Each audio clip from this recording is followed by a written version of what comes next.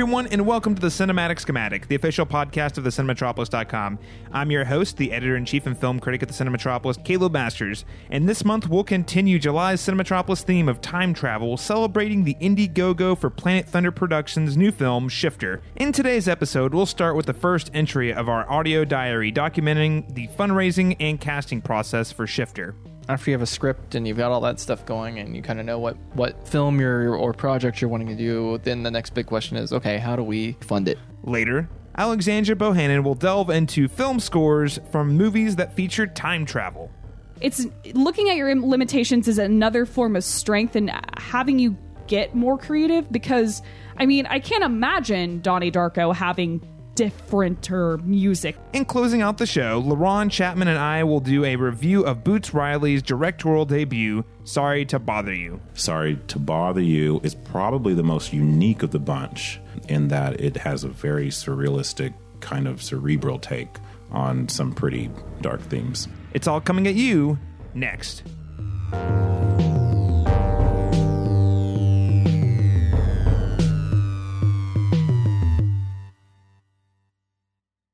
Hello, everyone, and welcome to the Cinematic Schematic. I'm your host, Caleb Masters, the editor-in-chief of the Cinematropolis. We are kicking off this segment. This will be the first segment of our Shifter Making of Cinematic Schematic segment. Ooh, ah. So for those of you who don't know, Shifter is a time travel body horror that is being made by our parent company, Planet Thunder Productions. Ooh, ah.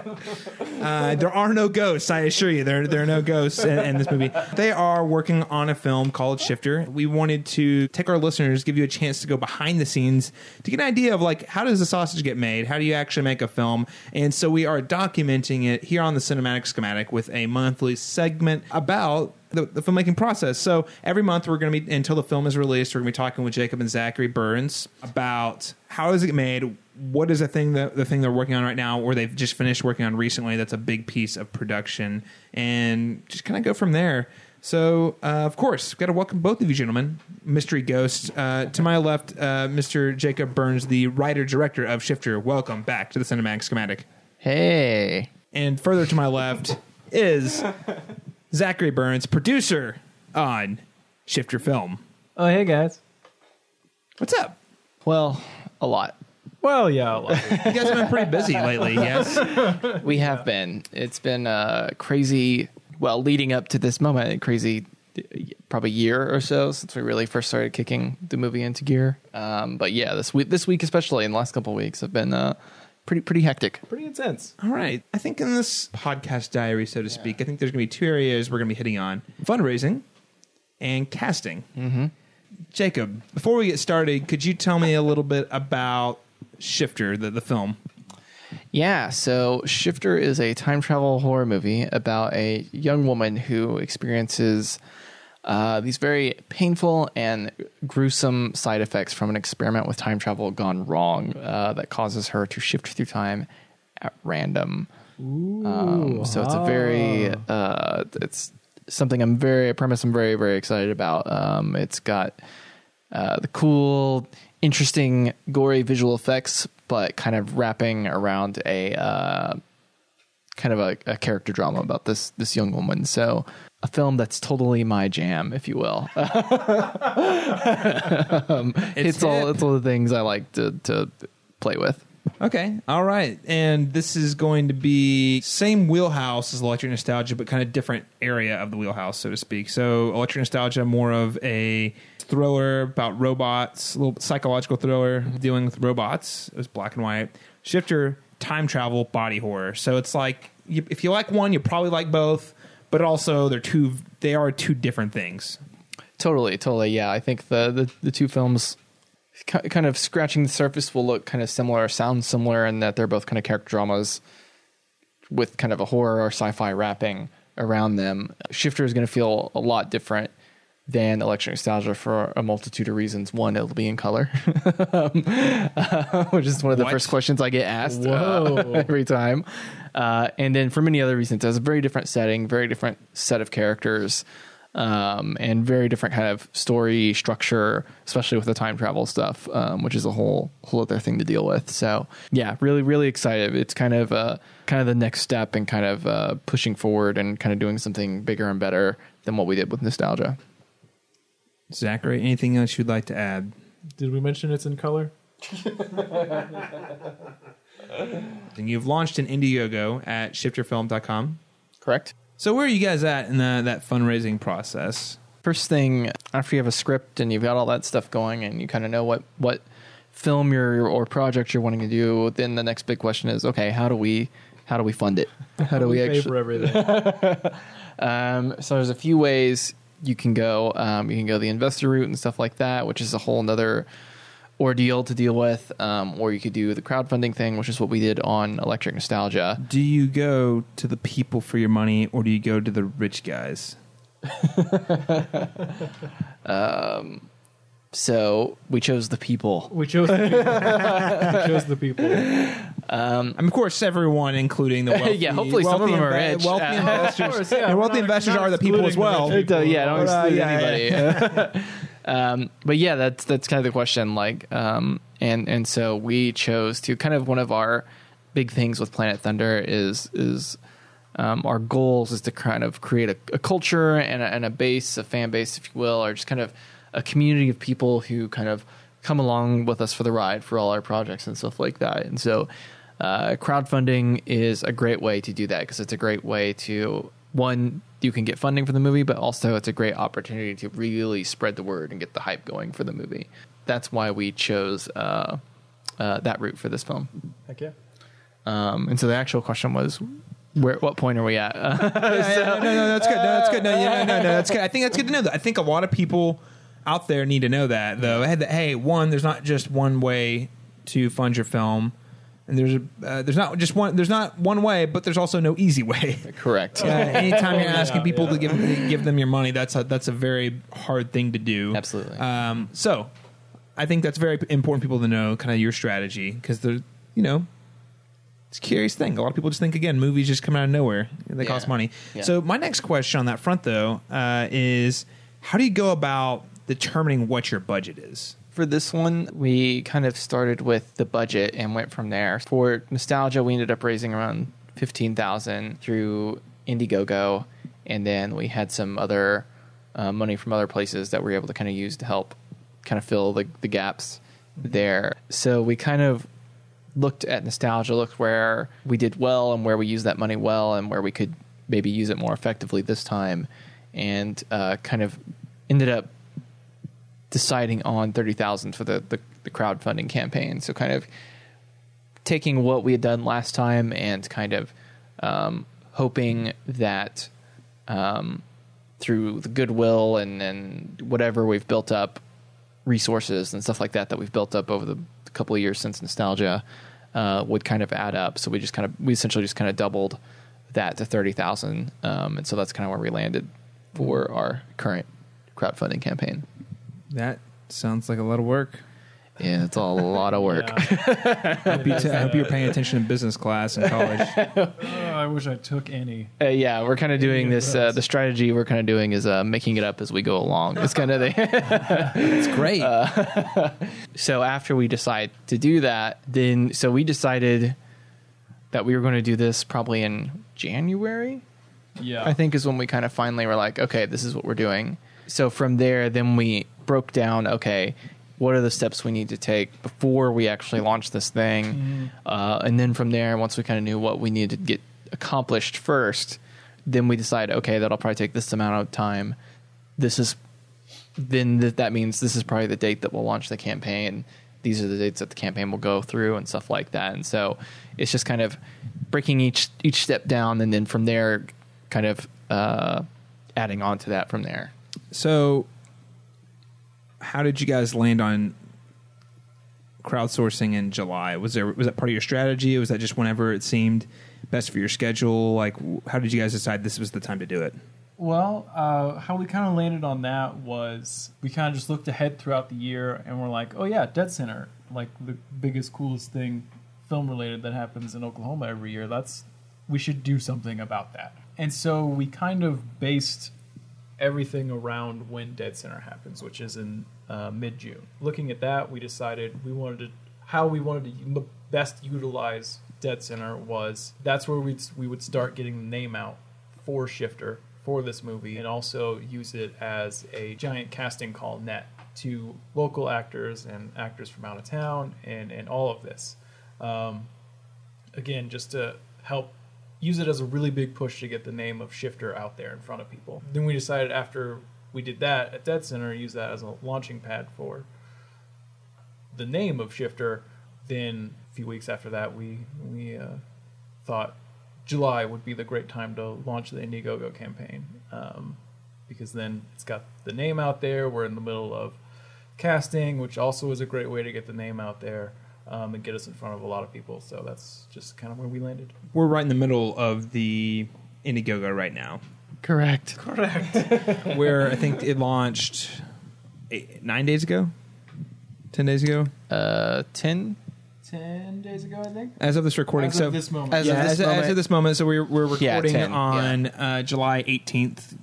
If you're listening, you're hearing Yeah. it at least a week after that, after today. But know that you guys are about 30% into your goal as of the 18th, Yeah.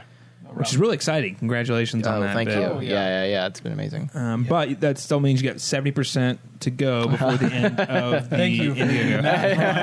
Didn't know there was gonna be math involved. So this Indiegogo, which can be found at shifterfilm.com, Please Check it out. contribute. Please. consider contributing at shifterfilm.com. Please. You guys are running this until what date?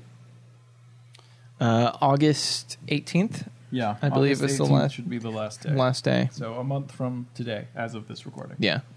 All right, so I'm going to ask the hard questions now. Okay. We'll start with the less happy one. As a filmmaker, what happens if you don't make your goal?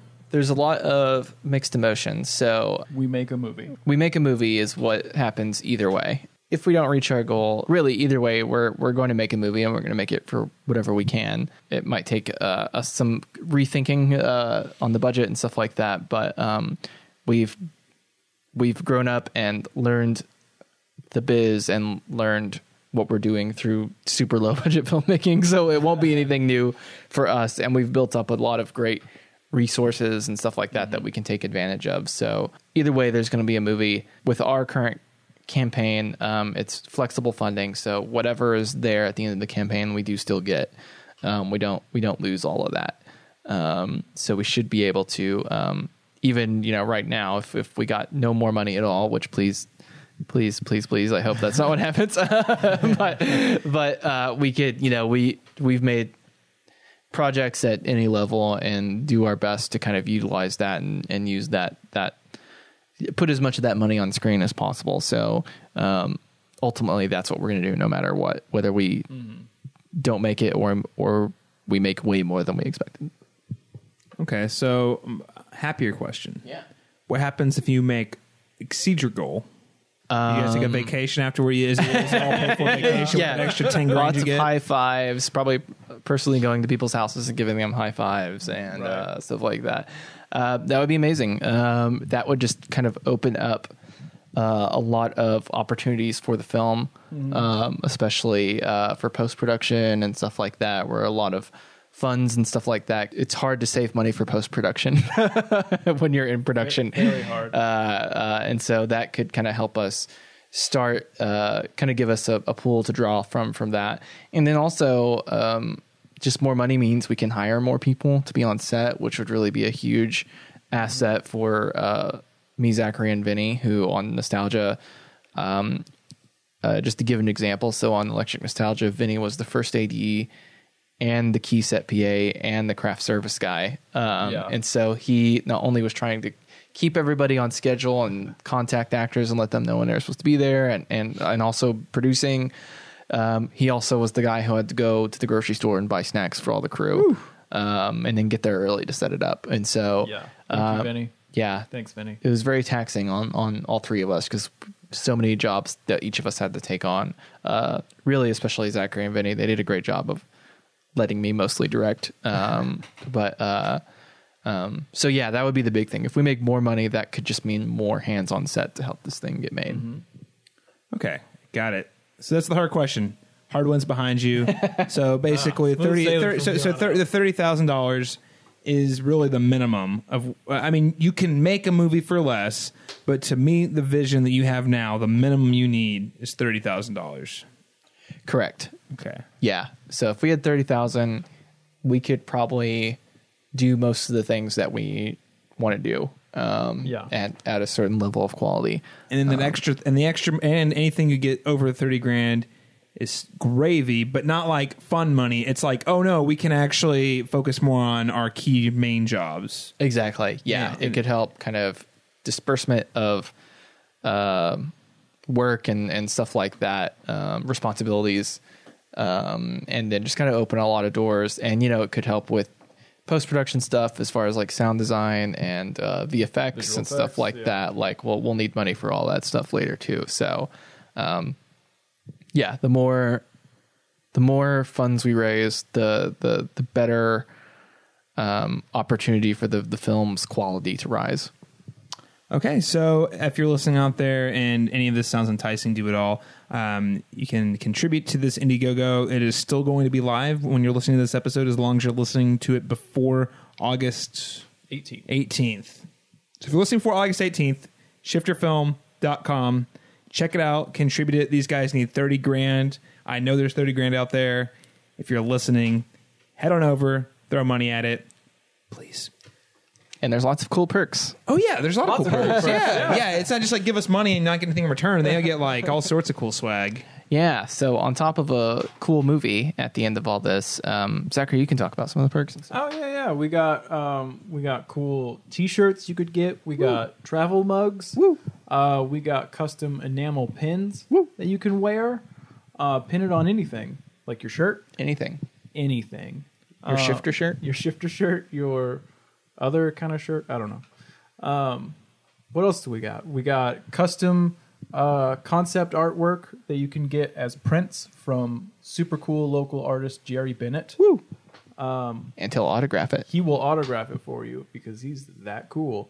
What else do we got? If you give enough, you can come hang out with us on set during production one day. If you give even more than that, you can have a small role in the movie as a featured extra, and have your face on the big screen. Ooh. Yeah. So yeah, there's all kinds of cool perks if you are enticed to contribute. So they make it worth your while. Shifterfilm.com. Contribute today. Okay, so we've talked about the fundraising piece. So this is where we're at. Fundraising is the big one, but also you are at the tail end of casting. So basically, you guys have already done your first wave of casting. You've done your open call, but you've narrowed it down to people you're going to call back. Talk with me a little bit about the process of casting, specifically for this film. Totally. So, like Zachary was saying earlier, we released the casting call. That was kind of that's basically how we announced the movie officially was happening, was through the casting call. Mm-hmm. And it was one thing we learned from Nostalgia was how quickly word can spread about a project through a casting call. And so we knew whenever we were going to announce Shifter that was going to be kind of our initial announcement of the film, because that's just what really surprised us on Nostalgia. So, and luckily the same thing happened again. Like, we put that out there, and then just very, very quickly, we were getting a ton of emails and messages, and the word spread beyond just Oklahoma City. It was spreading to Norman and Tulsa and Austin and Dallas and stuff like that, and all over the country, really. And so that was very exciting. So what we did was we put out a call. We had a kind of a scheduling website that people could go to and set up if they were able to audition in Oklahoma City, they could do that, or Austin. We also had Vinny ran auditions in Austin for us, a similar process. And then, we saw roughly around 30 people a day for 4 days. Yeah, here in Oklahoma City. And then there was another 20 or so in Austin. Mm-hmm. And then I don't even know how many video auditions we got. A lot. So we ultimately saw around 200 people, maybe more. Mm-hmm. which was a lot of people, and we're still kind of going through all that. But that was very exciting. It's a good problem to have. Yeah. Just so many actors. Yeah. To try to sort through and figure out who's just right for all these parts. So, Yeah. It's absolutely. Well, it's got to be tough when you like more than one person for the same role, and you only have a Totally. limited number of roles, right? Oh yeah, that's the worst. It's a very agonizing process because like we did the auditions ourselves. We didn't have a casting director, and so we were there for every single audition, and it was great because we met a ton of new people. Yeah, a bunch of really cool people. And so that's always fun. But then the bummer is, oh man, we met all these cool people and we want to put all these cool people in our movie or help them out or just, frankly, I just want to hang out with them. But there's what, 7 roles that we were auditioning for. Yeah. And so 200 people. Yeah. Whittle that down to 7. Yeah. It's a tough process, and inevitably there's going to be, more than one person who could work in a role, and kind of what we're facing now with the lead role is we have a few options, and really they're all great, but they all had kind of a different take on the role and kind of bring something different. And so that's going to be the tough part, is which take is the right take for the movie. It's not necessarily about talent anymore. It's about kind of their different approaches and their take and stuff like that. So that's our next big hurdle is that once we go through callbacks, Kind of determining whose take best fits your vision. yeah. That's tough. So I'm curious. Did you guys do video auditions for Electric Nostalgia? We did some. Yeah. We there's probably around like 10 or so video auditions, I think, for Electric Nostalgia, which is way less than what we had for this one. We cast a couple people from video auditions. Heck yeah. So yeah. Do you think there are any benefits or disadvantages to people who audition in person over video auditions? I think there's pros and cons to each. Yeah. Video auditions are nice because they're easy. The actor can do it in the comfort of their home without all the nervousness of having a casting director or the actual directors that are staring at you. And then they can just send it in, and then they can move on with their lives and just do it in their free time. And then, same thing. Like, I can casually get them. I can be in my, pajamas or whatever, and and casually watch them, late at night, whatever. But Not saying that that's happened on this movie. no, of course not. It's definitely happened. But I personally much prefer in-person auditions for a few reasons. Most specifically is just that opportunity to really get to know the person. You're not really, a video audition, they might send 1 or 2 takes of the scene, and then that's it. You really don't get to understand that person's personality as a person. And really one of the most important things on a set is like how you work with people and how you interact with them. And especially actors, like that's super important. That relationship between the director and the actor is super, super crucial to the movie. And so it's really hard to get that from a video audition because you just don't know. And they're just putting their best takes and sending those to you, which can make them look great. And that's a great starting point. But ultimately I need to know, how you are to work with, and and are our personalities going to blend well and make the movie better working together. Like, that was the great thing about Electric Nostalgia, was the cast was supremely talented, but they also were just really, really fun to be around, and a really great group of people. But they're incredibly passionate. They took kind of ownership over the movie as well, and really it was a passion project for everybody.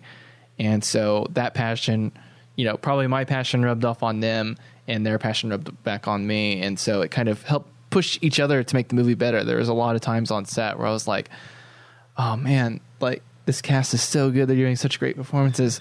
crap, the movie has to be really good now. like I have to make a movie that lives up to their performances. And so that's perfect. Like that's how it should be.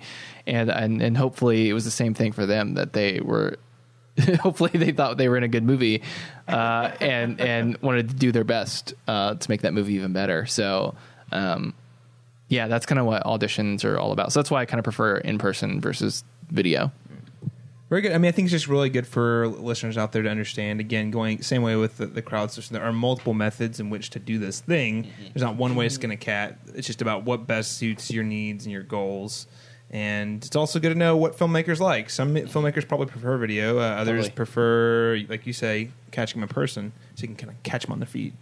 Yeah, exactly. And that's part of it. Yeah, like you said, there's different ways. Some directors prefer video. Some prefer having a casting director kind of weed out stuff and kind of give them what they think, and then they kind of just choose from there. But for me, especially at this budget level, like it's really beneficial for me to just get in there and really get to know these people. Are you guys ready to be done with casting?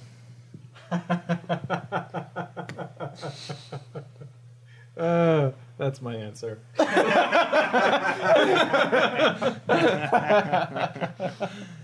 I'll interpret it for you. Yes. Yes. It's a fun process because it's kind of the first step for our first week in holding auditions here in Oklahoma City. It was incredibly exciting, even though we knew we were going to see so many people, and it was going to be just physically kind of exhausting. But we were also really excited because it's kind of the first real step of being like, okay, yeah, this movie is really happening. We're actually starting to turn the wheels to make this thing actually come to life, which is really cool. But yeah, it's also just, I mean, with a lot of elements of filmmaking in general, it's really exciting at first. But then once you spend so much time working in the gears and everything, you're like, okay, I'm ready to move down the line to some other part of the machine. But I mean, at the same time, it's still really exciting. Like, we're in the middle of trying to figure out callbacks and get all that done, and I'm still very excited about that process. Yeah, absolutely. And like as a writer, it's really exciting to start seeing actors reading those words, and it kind of gives you a new perspective on the scenes and stuff like that. And actually, honestly, throughout the auditions, there's a few scenes I'm like, I need to rewrite that. It sounds different when someone says it. Exactly. Yeah. Like in the way the interpretations they bring, and sometimes they just bring something new to it, or the way they interpret it is different than what you had thought. And so it kind of makes you rethink that and need to go back. So, but yeah, like you said, like seeing them kind of read those words for the first time, like those first few people especially, it was really exciting because it's the first time that for a brief second those characters are alive for the first time. That's exciting. Kind of a tease of the things to come. Yeah. Speaking of a tease of the things to come, what is the next step once you finish with casting? Once you wrap up the crowdsourcing, where do you guys go next? So that's a great question. So next big thing will probably be, we're kind of already in some early phases of it, but kind of figuring out who the crew is going to be, especially kind of the top tier levels. Yeah. We're hoping to bring on some more kind of production side types this time than we had last time. And then also hoping to have a little bit bigger crew on set than Nostalgia. So we've got a lot of ideas of who it'll probably be a lot of the same people that we've used over and over again. So that'll be kind of the next big step. And then once we're crewed up, I'll probably throughout the next few weeks, and especially after the crowdfunding, probably take another crack at the script, do another rewrite. And then we'll really start jumping into like location scouting and production design and art design, and really start kind of putting the movie together. Exciting times. Yeah. Very exciting times. If you're out there listening, you can make sure to stay in touch and up to date on all of Shifter's latest developments by subscribing to the Cinematic Schematic podcast. This is going to be something that's going to roll. I think about once a month is what we're aiming for. Sweet. Just to see, hey, where's that? What's the latest thing that's happened? Subscribers can look forward to that, and you can also find all these conversations on the cinematropolis.com or on Facebook at facebook.com/the-cinematropolis and on Twitter at the Cinematrop. Gentlemen, thanks so much for talking with me today about Shifter's latest updates. I'm very excited to be on this journey with you, alongside you, watching from afar, like more like witnessing as this develops. I think it's really exciting. And I think it's a great opportunity for listeners out there who maybe want to get into film to understand exactly, hey, this is a very big, long process. What does that actually look like? Yeah. It's a good opportunity for that. Sure. Yeah. All right, listeners, well, out there, thank you so much for tuning in. Up next, we'll be talking with Alexandra Bohannon about, related to Shifter, time travel film scores on the latest edition of Soundtrack. So make sure to stay tuned.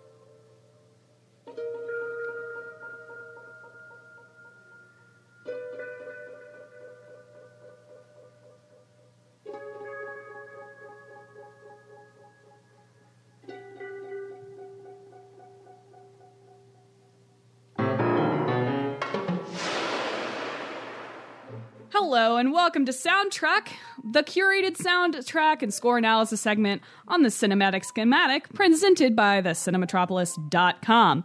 We're back after a little break last month because we did so much Dead Center coverage, we probably lost our collective minds, especially Caleb. So much Dead Center coverage, guys. We Dead Centered so hard. We dead it ourselves. We centered. Sorry, not on it. Don't have enough coffee No. for whatever. If that was a joke, I can't even tell. I think a good next step would be to head on over to the cinematropolis.com and check out all of our Dead Center coverage. I think we had like 5 or 6 podcasts that came out Yes. and around 12 written articles. Insane. So we These- had your back covered, guys. So Soundtrack didn't have a post last month, but that's okay because we're all back now. As a reminder, I'm Alexandra Bohannon, full-on film score geek, host of Soundtrack. I'm not alone. You can already hear that. That's spoilers. I mean, okay, our topic this month has some spoilers because sometimes our theme is the twist. But before we get into that, what is your name? Because we're not alone. Hi, my name is Caleb Masters. I'm the editor-in-chief here at the cinematropolis.com and your voice of the Cinematic Schematic. Wow. Yeah, so this month we're tackling the category of time travel movies. This is in honor of Planet Thunder Productions' newest feature film in pre-production stages, fundraising stages. And Caleb, as the editor of the Cinematropolis, how about you read the synopsis for the newest Planet Thunder Productions film, Shifter? In Shifter, a young woman experiences painful side effects from an experiment with time travel gone wrong. That's on our good trash media days. Like, that'd be a long line synopsis that we'd probably thumbs up. It's like, it gets it. It gets it. It's Simple, everything. to the point, doesn't spoil anything. One sentence. Yes. Got us covered. Okay, well, so if that kind of one sentence log line tickles your fancy, along with all of the stuff you're going to be hearing on the next however many minutes that this episode of Soundtrack goes, why don't you chip into their Indiegogo? It'll be in the show notes all over the Cinematropolis and the Cinematic Schematic pages on Planet Thunder Productions website. Shifterfilm.com. Shifterfilm.com. I knew there was going to be an easy URL, but I just didn't If you want know to it. contribute to the Indiegogo, or you like time travel, which is the theme of the episode today, make sure to head on over to shifterfilm.com and contribute today. Exactly. I'm not being held at gunpoint by Jacob or Zachary Burns to say that, I promise. Yeah, it's just Vinny. The one. Just kidding. Shifterfilm.com, please. Head there now. I know. I need to time travel back to stop this awful thing from happening. Absolutely. So this month, we're tackling time travel films. Just to get this out of the way, if you're itching to hear some of this...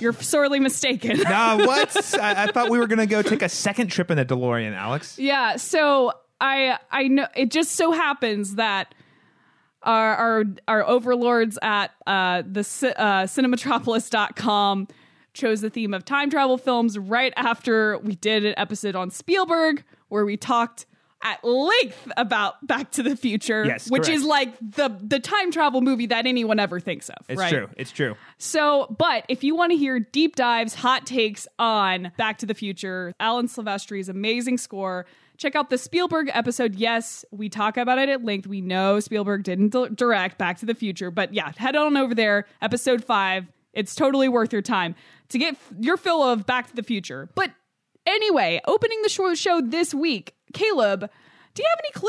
It's kind of weird, huh? Okay, yeah. So this is a tough one for me because one of the music cues sounds really familiar. Yes. Yeah. I'm like, this is ringing a bell, but none of the rest of it's sticking with me. So enlighten me. Yeah, so that was 1968. Classic science fiction masterpiece, Planet of the Apes. Oh, Planet of the directed, Apes, yes. Franklin J. Schnafer. Scored none other than Jerry Goldsmith. God bless that man. Do you have any familiarity with Goldsmith, Caleb? Probably. Yeah, you do. The name's not familiar, but I imagine if he scored Planet of the Apes, he's probably all over the place. Yeah, so he is the person who is he passed away in 2004. Received 18 total Academy Award nominations, making him one of the most nominated composers in Oscar history, despite this only winning one Oscar for The Omen, 1976. Ooh, The Omen. Yes. You don't say. Yes, but, Jerry Goldsmith, he scored some movies. Movies like just some basics like this.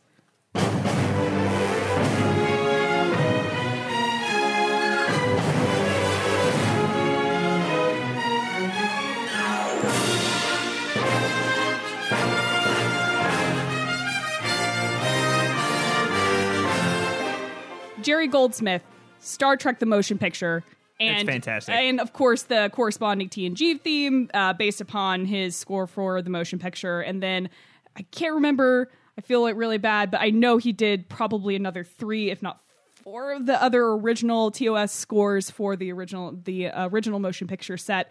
Basically building the groundwork for how Star Trek sounds in motion picture form. I think and then Jerry Goldsmith also did Alien as well. Oh, the original Alien. It's Yes. a fantastic Yeah, score. absolutely. So obviously like a granddaddy of Star Trek. The Yes, original motion picture. Star Trek, yeah. And he's one of the few people to have 2 AFI top 25 American film scores. So this guy is like, this is the business with Planet of the Apes. But what's really interesting about Planet of the Apes, because so we heard with this Star Trek, and I have to say Star Trek really hard because our name here is Sound Trek, and it's we got to blip the punch praise the star on Star Trek. Okay. Yeah, absolutely. So our thing with Star Trek, you hear those big swooping that swooping melody, and it comes in really strongly.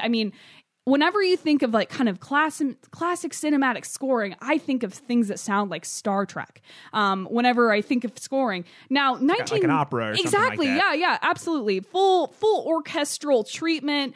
Got lots of woodwinds and swirling, hopeful music. It's very uplifting, very energetic, and that's one thing that's amazing about Star Trek. And I don't want to spend too much on Star Trek because I really want it to have its own due in the future. And don't worry, there are plenty of there's plenty of time travel in Star Star Trek, absolutely. One thing that's really empowering about it is that it's a very optimistic view of the future. And I think that one thing Goldsmith's score captures is that optimism, that future forward thinking that's so just bright for the future. It's great. Now, 1968, Goldsmith caught some massive attention for his almost controversial score for Planet of the Apes because it's completely avant-garde. When scoring Planet of the Apes, Goldsmith, he used like a bunch of really weird techniques. You know how we talked about in the Godzilla episode, how the composer was, using the resin bow to make the sound design for Godzilla's roar, and like complete like manipulation of how you're, quote, supposed to do things and how you're supposed to,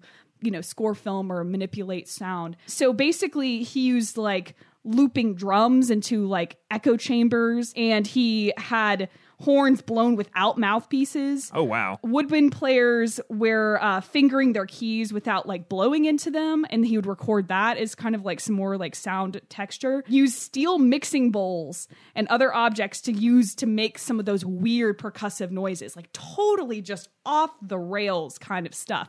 But that's why it was like so innovative for its time, especially, and of course Planet of the Apes is one of those top 25 AFI film scores preserved forever. I think it fits the spirit of the film too. That's such an experimental film, and at the time was very risky, and I want to say it wasn't super well received when it came out. And the thing is like Goldsmith does a really great job as a composer capturing the tone of like two different worlds that are forward thinking. I mean, Star Trek has a lot of time travel in it, like we discussed. These two different perspectives on what our future could potentially look like. And so when we get that twist where it's at the end where Charlton Heston's kneeling on the beach and, seeing the Statue of Liberty, spoilers. You maniacs!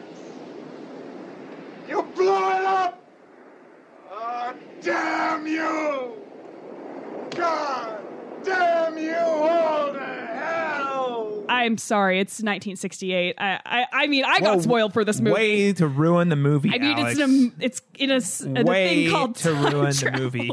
So it is where time travel is kind of the twist for this film, but it's just really interesting how that negative pessimism and like that hopelessness, it really is pervasive through the score, and it really pushed the envelope in which people then have kind of fallen into not necessarily mimicry, but I think that kind of that avant-garde approach to scoring opened a lot of doors for people that might have not approached subject matter in that way before, which I think is really freaking cool. Yeah, no, I'd say so. Again, I think it just goes to show how ahead of its time Planet of the Apes was all around, including with the film score. I didn't realize that was such an experimental piece, but it makes sense. Yeah, absolutely. I mean, it's one of those that it completely fits the tone of what the film is going for, definitely, and really pushes the envelope. I mean, I'm a big fan of that movie because of it still blows my mind, the incredible approach to like prosthetics and the special effects still hold up to this day. So Goldsmith just nailed it, I think, on that score. It's not just Goldsmith. I mean, so Goldsmith kind of like is one of these early guys in examining like how we can use film scoring to kind of explain and support concepts around time travel, because there's a much more modern film that has time travel in it, and definitely it can be just as weird, honestly, but in a totally different way.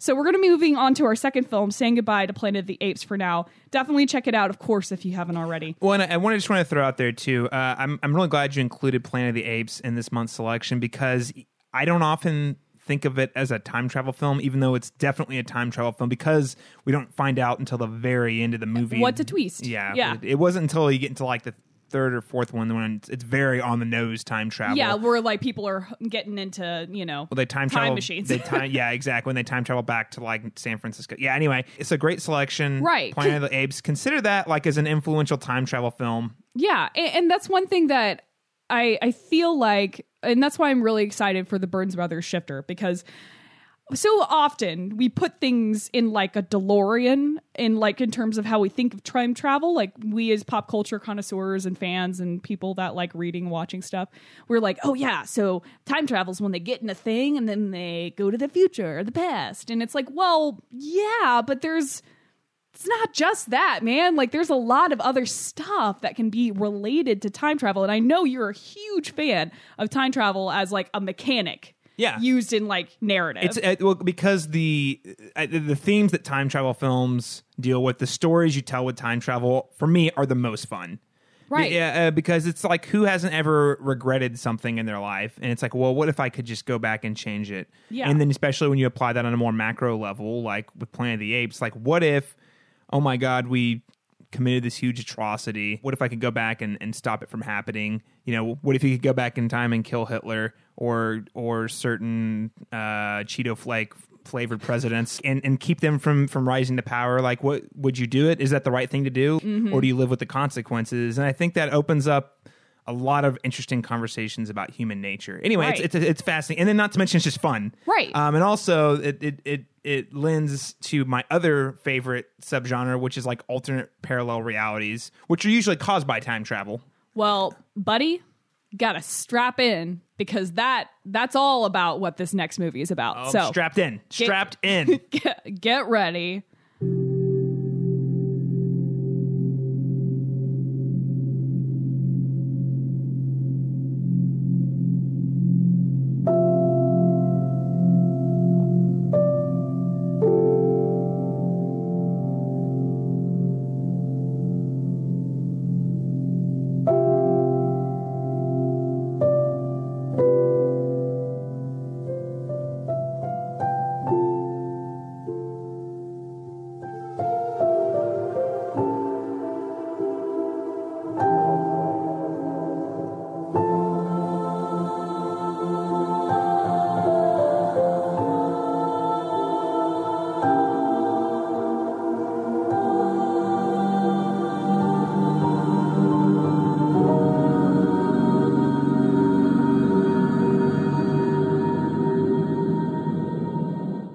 Alex, Yeah. are we in heaven? I heard the voices of angels. Yeah. And I guess they're time traveling angels. So Yeah. you've got me at a loss. It sounds vaguely familiar, but I don't recognize this one. I understand because both, I think, with Planet of the Apes and this film as well, they're not films that it's like, yeah, John Williams, Indiana Jones, Jesus Christ, or anything like that. Like, this is kind of, like you have to be really paying attention. It's not like an iconic theme, but that doesn't mean the movie's not iconic. Exactly. Okay. So that is the first track called Carpathian Ridge from Richard Kelly's 2001 film Donnie Darko. Oh, shit. Scored by Michael Andrews. Yeah. Oh, dang. Yeah. It's funny. Okay, I can see it now. Like in my head, I can see where this is playing at, and it totally plays out. It's so weird though because this movie has been so closely associated with the soundtrack, not the score. Mm-hmm. Because I always think, iconically, the cover from the Tears and Fears cover, Mad World. Yeah, But yeah, we're going to talk about that in a little bit as well. So, yeah. Very excited. Yeah, so, that's one thing that I thought it was interesting because it's like, yeah, you can get into the parallel universes and time travel. And it's like, yeah, with this film, we have both, obviously.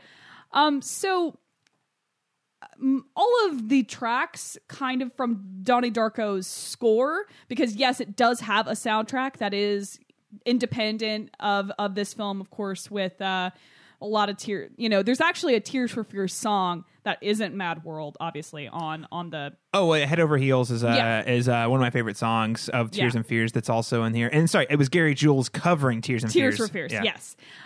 So it all has a kind of similar feel to it. Mostly this is due to a very, very, very, very limited budget and scope for Michael Andrews. The whole score itself is only 30 minutes long. So if you didn't notice it, that's fine, because most of these tracks are like a minute 50, and there's only like 12 of them, and the movie's 2 hours. So there's like a lot of stuff that isn't scored in this film. The actual score itself also wasn't even purchasable because... 2001, Donnie Darko comes out in a very limited release. It's a sleeper hit, and then it begins this cult following, like basically all other movies kind of do with that have a cult following when it gets on the home media. And then 2005, the director's cut premiered at Sundance, and then that's kind of where the Darko phenomenon took off more. And then that's whenever you could actually buy the score, but for a long time you couldn't even buy like the soundtrack or the score. All of it kind of sounds the same because Andrews started out, the composer, he's a band member for a band called the Grey Boy All Stars, and basically it's so low budget that his portion of the money for the soundtrack was extremely thin. So it was basically just Michael Andrews playing everything, and he hired 2 female singers to kind of do that ethereal choir stuff. So he played everything: piano, mellotron, mini marimba, like xylophone, ukulele, guitar, and organ. Well, really, talk about no budget. He played everything, mixed it himself, all that kind of stuff. And so that's why it is kind of so simplistic and so haunting. It fits the film perfectly, but it's actually driven by the fact that the guy didn't have a lot of money. So again, getting very creative and innovative with his lack of budget. Exactly. And it's funny because Richard Kelly tells, Andrews is a guitarist. That's like his primary vocation. And so Kelly is like, yeah, don't really want guitar. And so he had to just like teach himself all these instruments so that he could like produce the score, because he just didn't have the money or resources to bring in a bunch of people like you have with Planet of the Apes. Even though we have like this zany avant-garde stuff in Planet of the Apes, he still hired bassoonists and crap like that. So, but he was a one-man shop kind of doing this all by himself, which I think is really interesting. Like that's something that I don't think so far we've really discussed, and which is, I can always bring it back to Shifter, but like the whole idea that you can use your limitations. It's looking at your limitations as another form of strength and having you get more creative, because I can't imagine Donnie Darko having differenter music than right. that. It's so fitting and perfect. Yeah. It sounds like Donnie Darko. So by having a full orchestra, what would it really have added? It probably would have had a totally different sound, and it wouldn't have sounded like the movie as we know it. Exactly. What are you getting or losing with the presence of more money? Which, of course, more money always helps to some extent, but it's just like... Well, I think obviously more money always helps, but there is something about having limitations that does force you to be creative in certain areas. And of course, who doesn't want more budget as any filmmaker or in any job you do? Who doesn't want more budget? But at the same time, oftentimes when you have those restraints, it gives you a guideline, and you say, what is the coolest thing I can do with this guideline, these parameters I have to stay in? Exactly. And one of my favorite things, because there's like this interview about Michael Andrews' production process for Donnie Darko. It's the best part of it for me.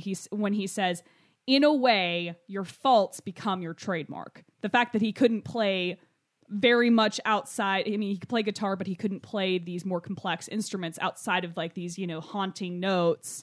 And here he is, kind of manipulating that into a full score, and that it works so well. And that's one thing that I thought was very interesting about Donnie Darko, specifically the score in general.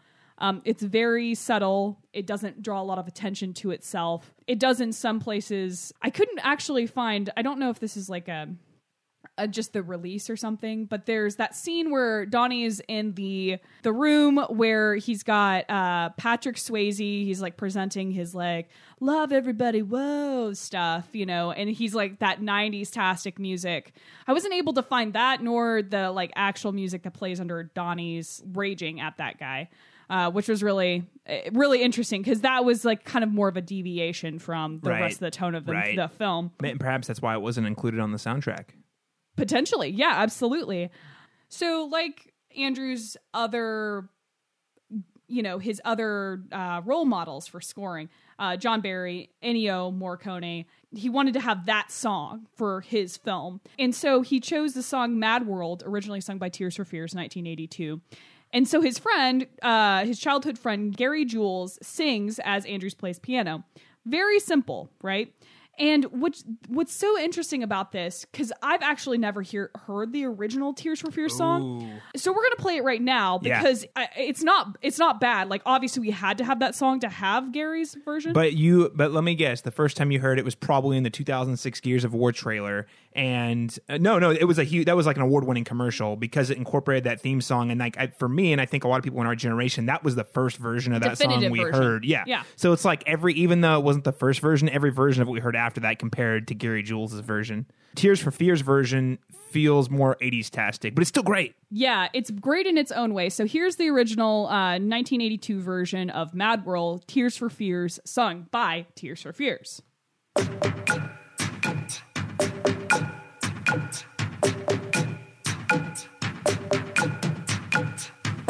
All around me are familiar faces, worn out places, worn out faces, frightened to live for their daily races, going nowhere, going nowhere. Their tears are filling up their glasses, no expression, no expression. Have my head, I want to drown my sorrow, no tomorrow.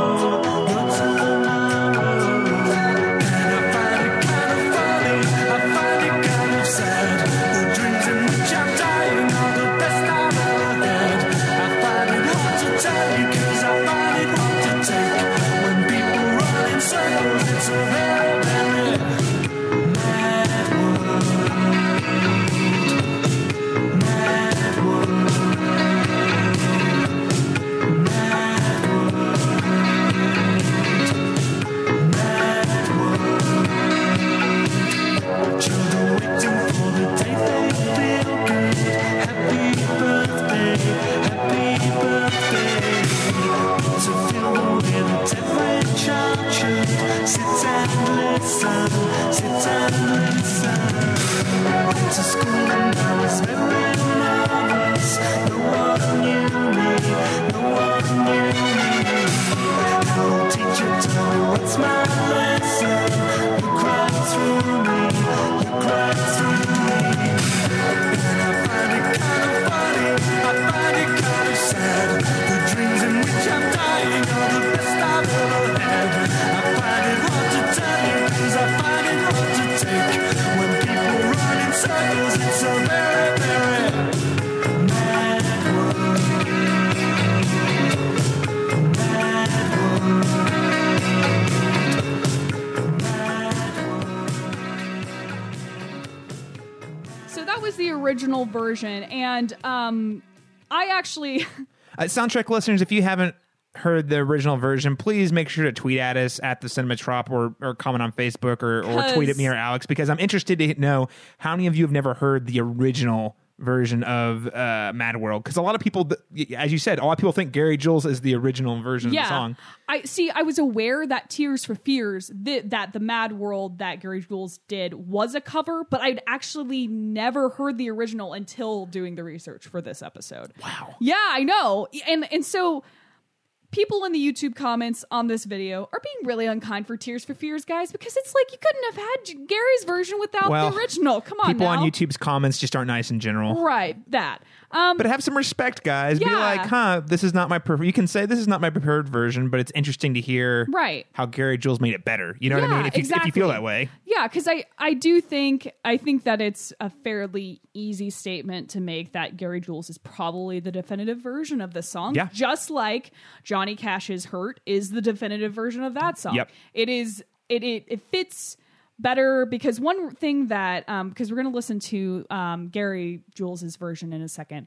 One thing that I want you to think about when you listen to this is how, because I love things that sound super 80s like Tears for Fears, but I don't feel that the lyrics match the instrumentation underneath what is being and it's sung. a lot more upbeat, like poppy. Very poppy, very poppy. And not very poppy, more not like as in upbeat. popular, like as in it pops. You know? Yeah. And it's way more upbeat. And so whenever it gets to the part in the lyrics where they're singing about happy birthday, I'm like, I don't believe what you're singing right now because of the instrumentation. And it feels like we're being almost too lighthearted with this material. Now, granted, this may be because I've only heard Gary Jules' Tears for Fear, Gary Jules' Mad Love my entire life. But so here we are. We're going to listen to his 2001 version. This specific track is the reason why the soundtrack basically kind of got big. I misspoke earlier. It debuted in 2002. Specifically, Gary Jules' Mad World, which was only on this album, kept on being like a single in Europe, Canada, just kept on hitting like the Billboard charts, basically. Then that gained a lot of interest and popularity, and not just the song particularly, but the full soundtrack, and then of course the film. So that's kind of interesting take on how you can use the composition of the score as, and the original music like Morricone and others do, as a marketing technique for your particular film. I feel like the soundtrack could sell the movie. Like, it's such a good soundtrack. You're like, if you had never seen the movie but you heard it, or you heard the song, you'd be like, I gotta check that out. Exactly. So here's Gary Jules accompanied by Michael Andrews for 2001's Donnie Darko Mad World, covered from the Tears for Fears original.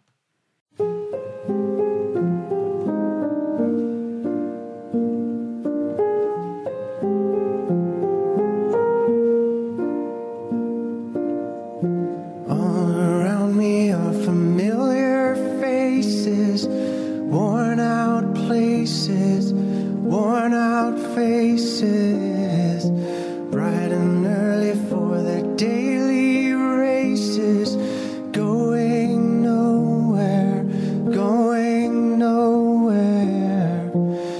Their tears are filling up their glasses, no expression, no expression. Hide my head, I wanna drown my sorrow. No tomorrow, no tomorrow. And I find it kind of funny, I find it kind of sad. The dreams in which I'm dying are the best I've ever had. I find it hard to tell you, I find it hard to take. When people run in circles, it's a very, very mad world.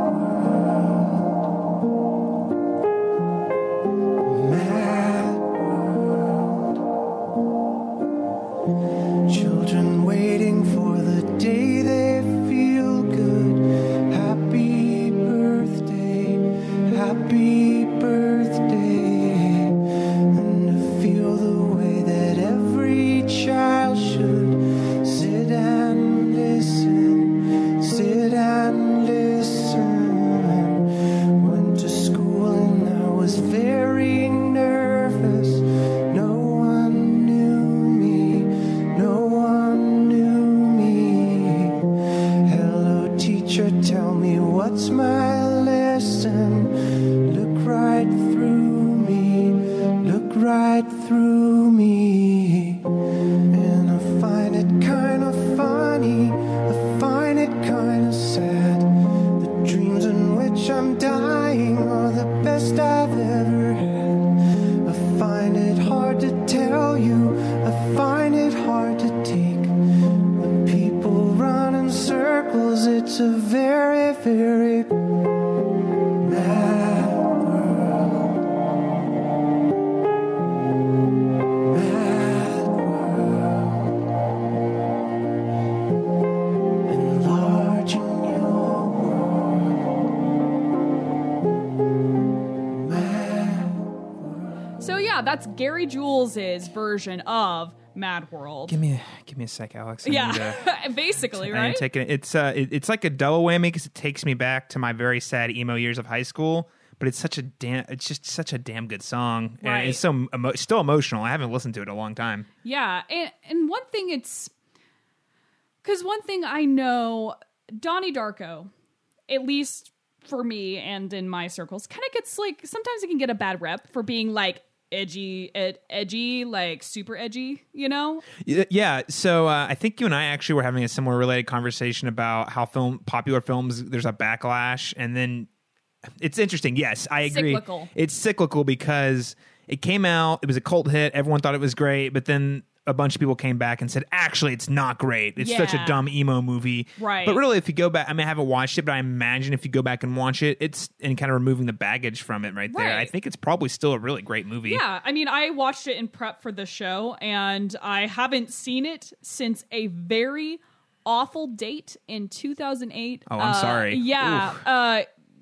It's a great story, though. Guy comes over, he wants to meet my parents, and they're like, oh, man, I'm so glad you're dating my daughter. We've never heard of you before. And I'm like, oh, he's like my boyfriend or whatever. And so he comes in, and they're like, how about we all watch a movie together? He's like, well, I just happen to have Donnie Darko Oh in my car. God, with your parents? Blindsided. I had no idea what this movie was about. Neither did they. And he's like, it's my favorite movie. Whoa, with And your parents, bro. With Alex's parents, you pick Donnie Darko? He just happened to have the DVD of Donnie Darko in his car. Okay. So So- we watched it, and he leaves, and they're like, you can never see that boy again. And then you broke up with him. Yeah. Yeah, basically. I didn't ever see him again. And that's the last time I saw Donnie Darko. So now as a real-ass adult, seeing it like without all that stress, yeah, I think the film holds up. It definitely... I've heard that it in the director's cut that it kind of gets a little more...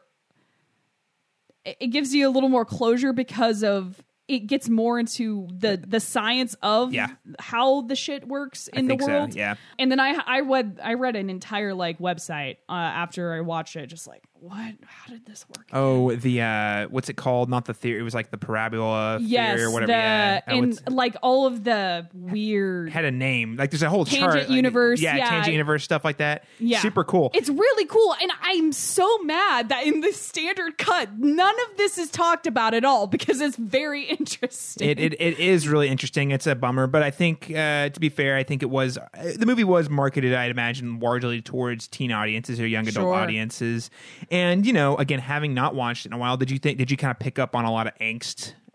For sure, right? Yeah, for sure. I mean, it feels more of like a young adult type of film. And interestingly, it deals with a lot of, because 2001, even though it's set in the 80s, there's a lot of, you can still pick up on a lot of modern anxieties from, 99, 2000, 2001. Well, it's interesting. In a movie that's set in the 80s. It's interesting because it's right before 9/11. Yes. So it's one of those movies you get a glimpse of like what were people worrying about before we were worrying about terrorism. You know what I mean? Right. Like, what were teenagers worrying about? Even though it was set in the 80s, I think it was kind of capturing Exactly. the anxieties of the time. Right. And it was very different. But I also think, again, I think this is, I would love to revisit it myself, but I think it's one of those that gets a lot of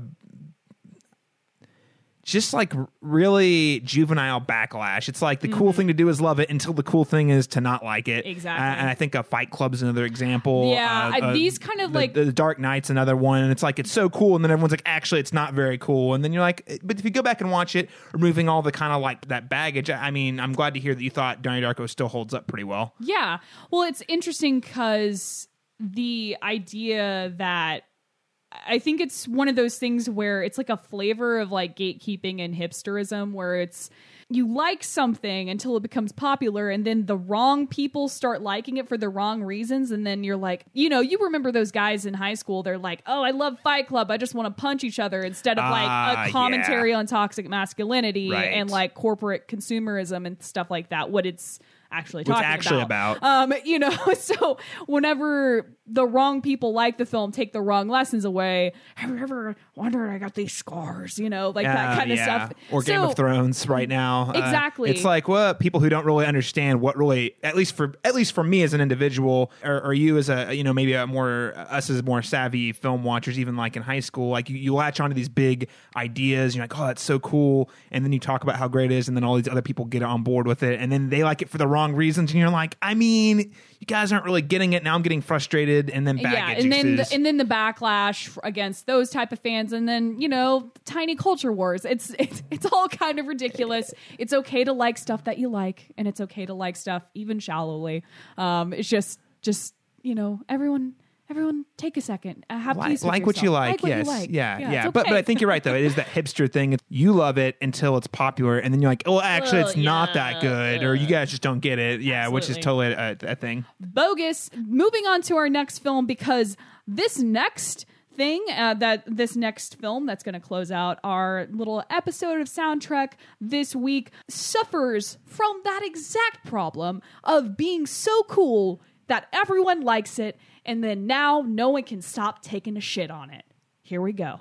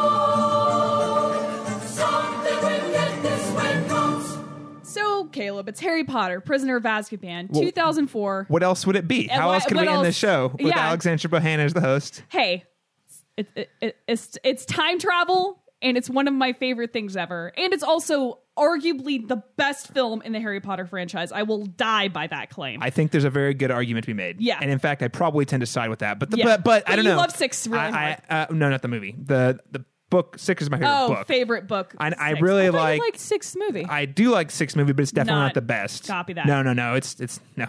I like things about 6. I defend 6, but it's not the best one. I just part 2 of Deathly Hallows. Actually, the whole package. I'll lump them in one. Because I actually like part 1 too. You could do I would be interested in seeing that supercut, but we're not talking about that. We're talking about Prisoner of Azkaban, directed 2004, directed by Alfonso Cuarón, scored by John Williams. Oh my God. Yeah. I just have to say, we were so blessed to get John Williams to score the first 3 Harry Potter films. I mean, blessed. Yes. And, because this was after this one, they took a big break from it, and they had a bunch of other guys come on. I did think for the last 2, Alexander Desplat came in, and he did an amazing job. I was very satisfied with that. But that was because he wrote a lot of beautiful new stuff, but also came back to the original Hedwig's theme and incorporated that. Yes. Because for a while they ditched it, and I was like, whoa. In my mind, this is probably, Harry Potter is probably one of the, if not the, last iconic, super hummable John Williams themes. Absolutely. Period. I'm still deeply offended that the score for Philosopher's Stone, Sorcerer's Stone, did not win the Oscar the year it was nominated. Robbery. It's a travesty, and I'm fine saying that because, again, it's one of those iconic moments in scoring. The whole franchise is set up basically by this one film. There's actually huge Wikipedia articles because I was like, you know how in the Marvel episode I was having to do a lot of research on finding the callbacks to previous films. There are Wikipedia articles where they list out all of the callbacks to, in Desplat's score, they cite John Williams's specific theme in this film here and here. Mm-hmm. So they outline all of it, which is yay, nerds. That makes me very happy. Another thing, I'm actually really glad you opened with this particular theme, because this is a beautiful choir thing, something in Harry Potter. Again, a nice thing in Harry Potter we never knew we wanted until they put it in the movie, and you're like, whoa, this is so Harry Potter. And one reason why Prisoner of Azkaban at the time, 10 or whatever, however old I was. Okay, I was probably older than that. It's 2004. So I was 13, 12. Okay. So I didn't appreciate this coming out because I really liked the first 2 films because they are a slavish adaptation to the source material, and that's all I wanted. I didn't want an adaptation. I just wanted people acting out a stage play of my Harry Potters, and I didn't know I wanted this. And so whenever we get a totally shift in tone. Like, this is where the series becomes its own entity as its separate franchise from the books. Yes. Which I think is really important. It incorporates a lot of, now we're like vaguely wizarding steampunk technologies. Yeah, there's a lot of steampunk vibes, a lot of gothic horror vibes. Yes. No, you're right. This is where Harry Potter took a left turn in the direction it was going in, and for the better, because if they had done all 8 movies with Chris Columbus, or even that same idea, it would have gotten stale. 3 is also very similar, but it makes a very noticeable break in the last act from the first 2, because it actually follows a very similar template. Absolutely. We get so much in 3, and it's interesting because for the longest time, I didn't make the full connection that Williams scored 3. I thought one of our new composers had did that to like accompany the shift again, this in gets tone. more experimental with the Yes. style. Yeah, I mean, that Double Trouble song, that was used in the trailer extensively. I remember watching the crap out of it, like over and over and over again. That was used in the trailer with the singing toads and all that stuff. That was used a lot in the marketing materials for this film, and it was so different. And like in my little book head, I'm like, oh, Harry Potter didn't have a choir. I mean, where did that come from? You know, very Back in the early days, but yeah. whenever I'm just like obsessed with it citing every single thing. You want to see everything that you pictured in your head on the big screen exactly as you pictured it. Exactly. And so for someone like Alfonso Cuarón and say, hey, it'd be kind of cool to kind of support this gothic vibe we're going forward. What if we get a choir? Yeah. What if we did something else? And I think that's one thing that's really great about Williams' scoring is he does a lot of new things. One of which is we get to the last act of the film where we get our time travel situation. We get the time turner with Hermione. If you haven't seen the film, it's also very old at this point, and also you've probably read it. You've probably seen it. I mean, if you're listening to this, you're a film nerd, probably. Prisoner of Azkaban? Yeah. If you haven't, where you been? Yeah, exactly. TLDR, Hermione and Harry are saving Sirius Black from a horrible fate, worse than death, and they have to use a time turner to rescue him from being executed. So, that's another really important element there. This is not you don't realize this is a time travel movie until the end of the about the last act. I should say. It really is that last little bit there, and then and really it's a fourth act. This movie is really interesting too, in the book the same way, but from a film perspective, it's really it feels like a fourth act because you have your first 3. It's building up to this big confrontation, which would normally be like the climax, but then you realize after that you're like, oh wait, this isn't the end. It ain't over. It is not over, and Right. it takes a weird turn, which is great, and adds something special to the book and the film.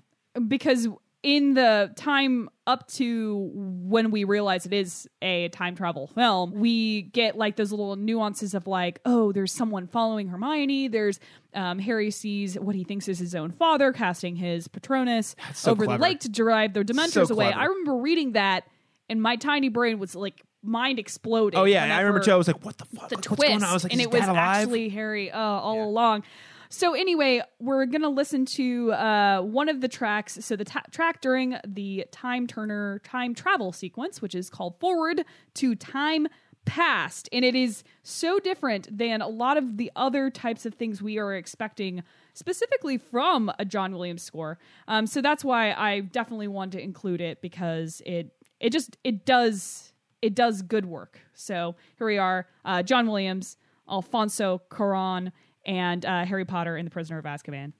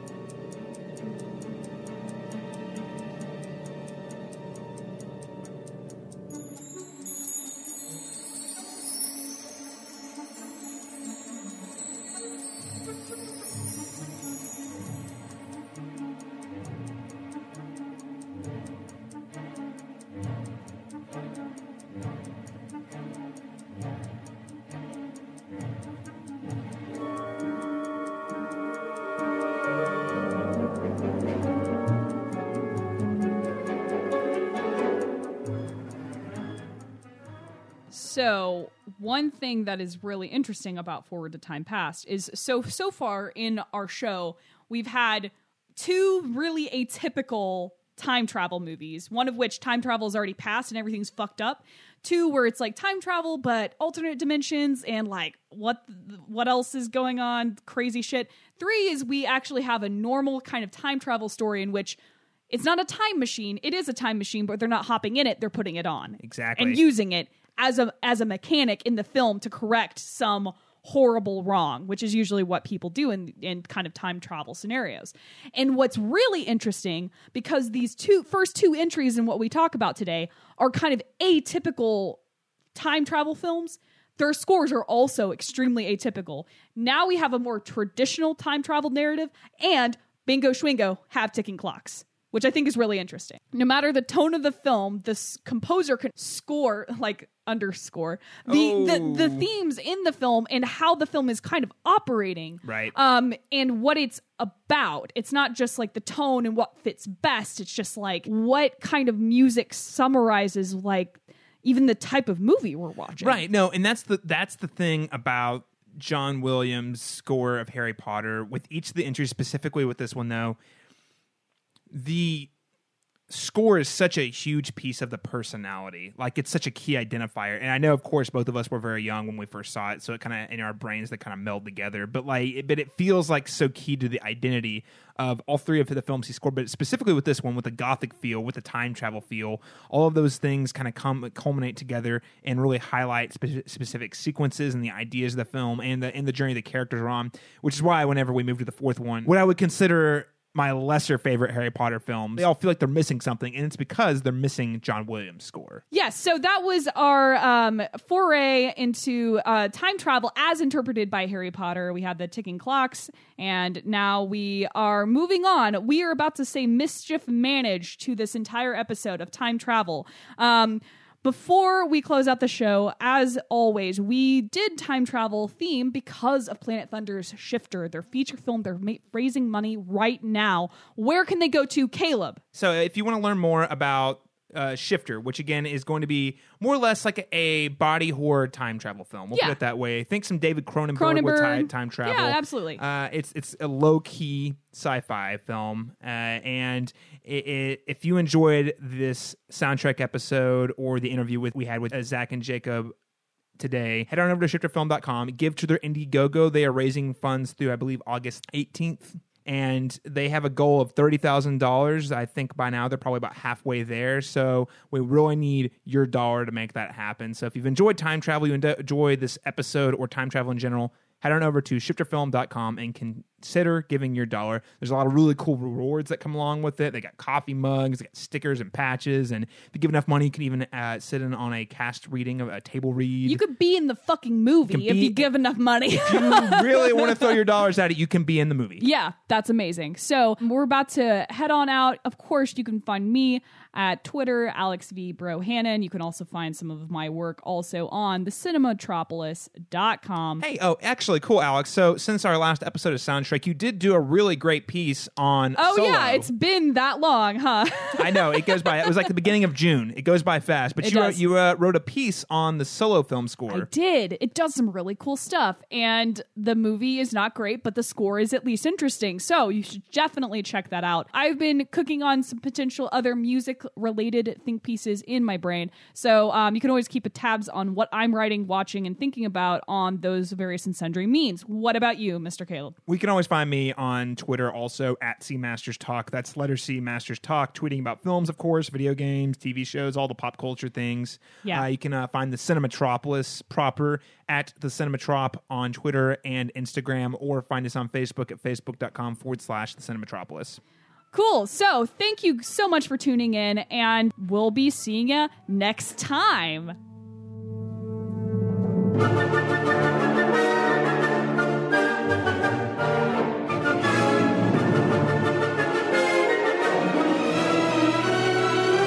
I'm going to have to time travel back and listen to this whole episode and stop myself from going off on Harry Potter tangents. Absolutely. Definitely doing that.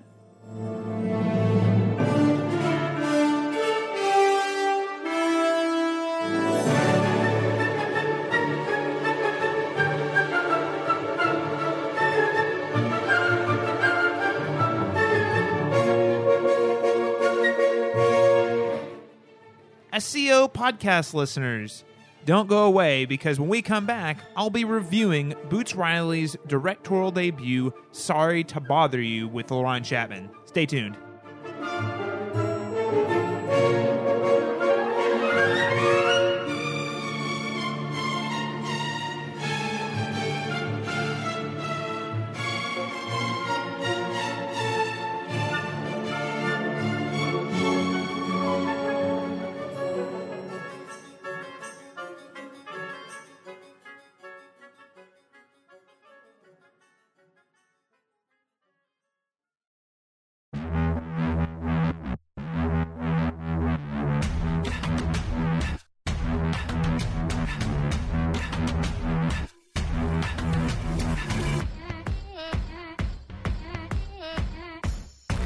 Yeah, I'm out of control.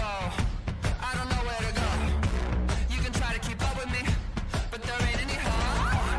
Who's the champion now? I'll be taking that crown. You can try to keep up with me, but I'm holding it down. Hello, everyone, and welcome to this month's edition of Silver Screen Soliloquies. I'm your host, Caleb Masters, the editor-in-chief and film critic for thecinematropolis.com, and in today's episode, we'll be doing a spoiler-free review of Boots Riley's directorial debut, Sorry to Bother You, followed by a more spoiler-filled analysis in the second half of the discussion.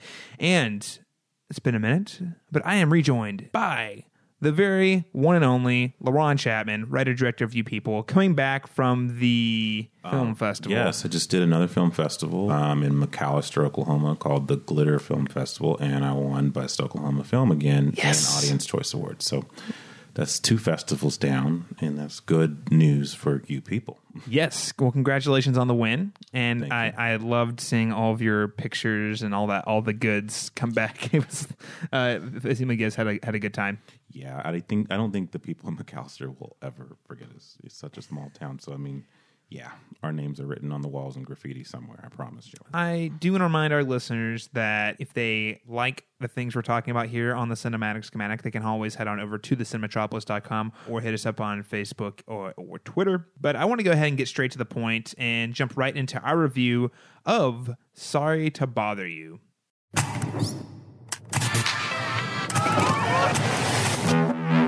Man, I'm just out here surviving. And what I'm doing right now won't even matter. Baby, it will always matter. Thought you said you fixed that. Get a room! I got a room, mother...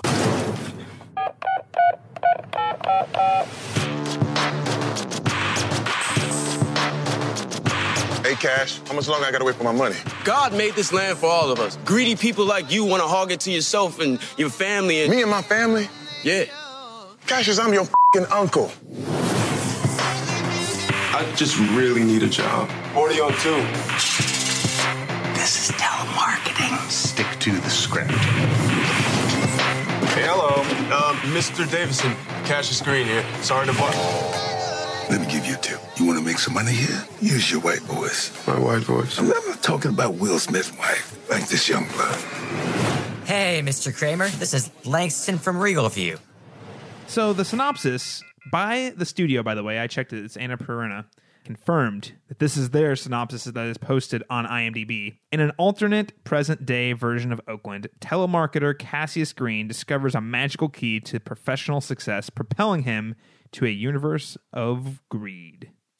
I wish all IMDb synopsis were this on point, because I feel like that tells a lot without spoiling the movie. Now, again, this is a film written and directed by Boots Riley, and it stars Lakeith Stanfield, Tessa Thompson, Stephen Yeun, Terry Crews, and Armie Hammer, among many others. Let's just go ahead and jump right into it. Did you like it? What did you like about it? What didn't you like about it?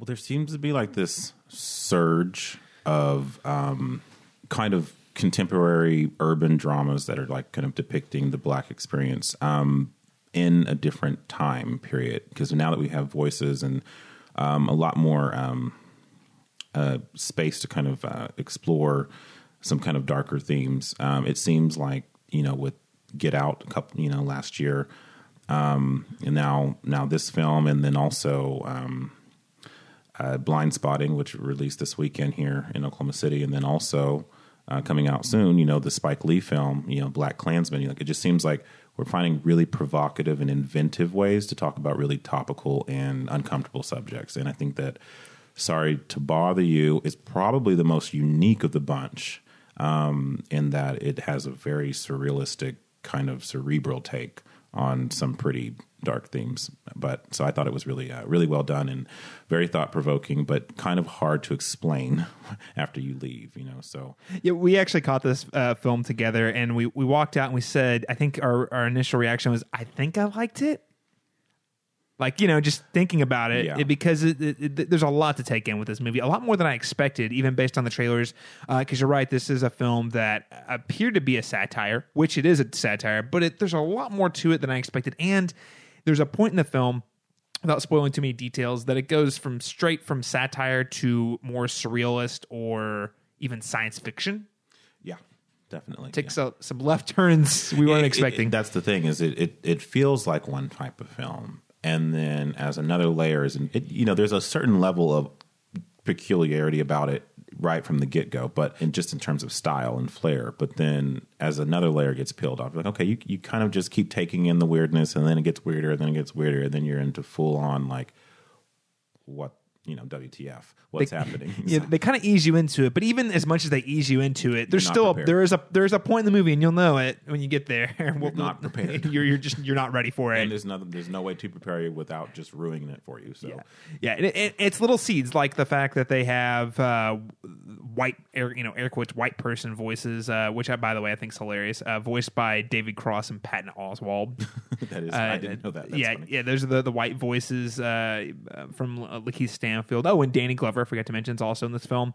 And basically, the premise, and it's in the trailers, the premise is, hey, if you want to make money in this call center business, because basically Lakeith has to make money to pay back his uncle because he's about to get kicked out. Or his uncle's about to lose his house, rather, really. Which I think is also interesting within itself, because it's set in an alternate Oakland, but right now, a lot of gentrification going on in Oakland, so this is a problem that a lot of people who've lived there for a long time are dealing with. But I digress. Just a nice, very subtle way to throw that into the story. But regardless, anyway, he's trying to make money to help pay for the rent.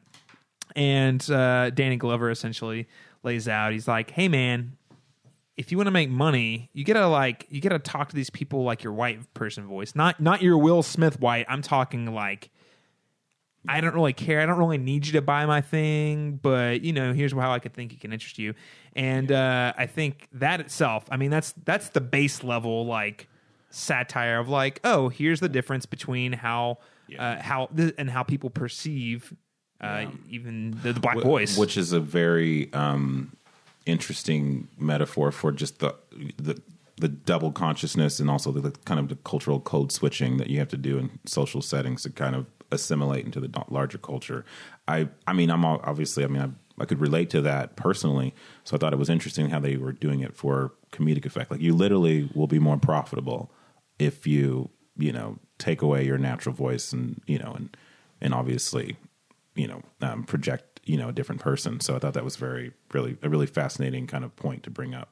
Yeah, and actually I'm glad you mentioned that, because I do think the film does a great job at showing identity being a big theme. Because what is your identity? Is it your race? Is it your social class? Is it your job? Is it who you date? Yeah. Is it your success? Right. What is identity? Because I feel like Lakeith Stanfield's Cassius throughout the film is struggling with his own sense of self, because he starts off trying to make money to pay the bills, and then at a certain point decides he wants to help his friends at the call center who want to go on strike to make more money. But as the film progresses, he's presented with opportunities so that he doesn't have to worry about that as much. Yeah. And I think that it deals with, he has to put on the white voice. There's his coworker, once he moves up in the call center, who says, only talk to me in your white voice. Right.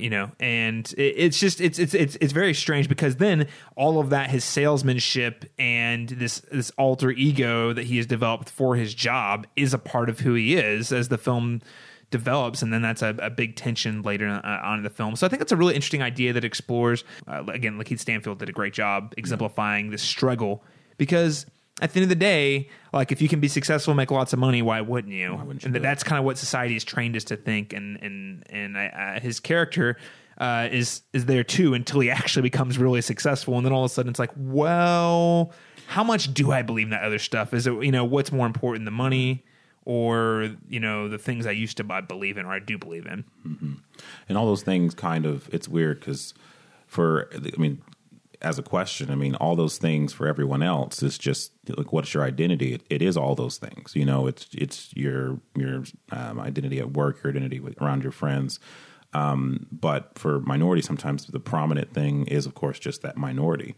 And so for us, it's more so like emulating, those other facets of us. So that, what is so obvious to the naked eye isn't what you see as ass, so that was an interesting thing that they had to kind of, digress into, but yeah. Yeah, again, lots of nuance there. Yeah. I think this film does a really great job at that. Now, the movie, it touches on so many different ideas. It almost could be perceived as too much, and I think it will be too much for a lot of folks.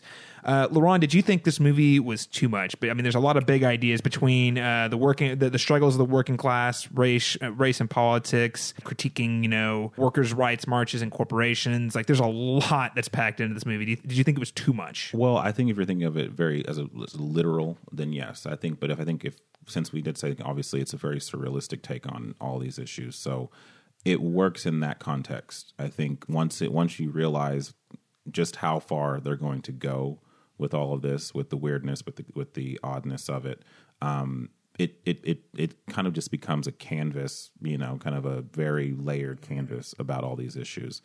And I think it works very effectively that way. I think if they had tried to play this as a straight drama and maybe just said take out maybe the third act of weirdness, then it probably would have felt very heavy-handed. But I think as it exists now, it's just really provocative and thoughtful, and inventive. So. Yeah, no, I think that's a great point, and that's one of the ways I think the film uses satire as a real tool to relay its points. It's similar to another movie you mentioned, Blind Spotting, we were talking about before we hopped on the mics, and another movie that does uses some non-traditional techniques to deliver what could be heavy-handed dialogue as not like it connects better. And I think you're right. Whenever you make it satire, when you make it a little more surreal, you make it a little larger than life. Some of the things they're showing visually or the scenarios they're placing our character in that would probably never actually happen in a drama, but because they're in this movie, it works. It's kind of like if Terry Gilliam had directed, like, I don't want to say Boys in the Hood because that's typical, but some insert popular urban genre here. Oh, that's a great point. This is a lot like a Terry Gilliam film. I didn't even consider that. It has a very, there's some horror elements to it. Obviously it's comedic, but it's also very dark too.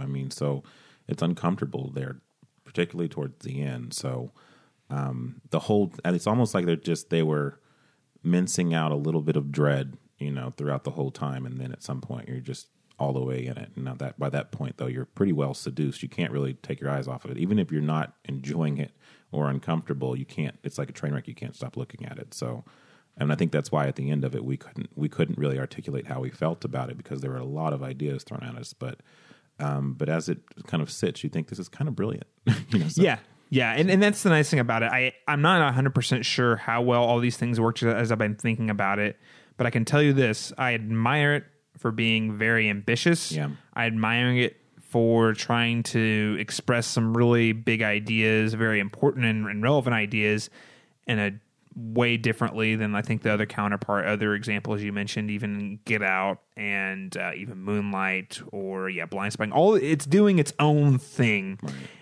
And I respect it for that. And I like it because, quite frankly, overall this year, there are definitely the standout films, but overall I feel like I'm watching the same movie quite a bit, and this feels so unique and fresh. And honestly, all the themes that are in the film are not new. They're not new things that haven't been explored in other movies, but they haven't been explored this way, and that's why it feels fresh and interesting. And so I think that they've found, again, a very unique way to basically talk about really concrete themes in abstract ways, and it cause a little bit more active viewership from the audience, but it makes for something really original. So, and it's definitely, there's no way you walk out of this theater without I mean, you might be angry, but maybe you'll be thinking about the film. I mean, there's no way you leave this film not thinking about it. It gives you something to take away with. Yeah. And, hopefully it's productive thinking, not angry thinking. But, I do think, there's a lot to digest here. And I think ultimately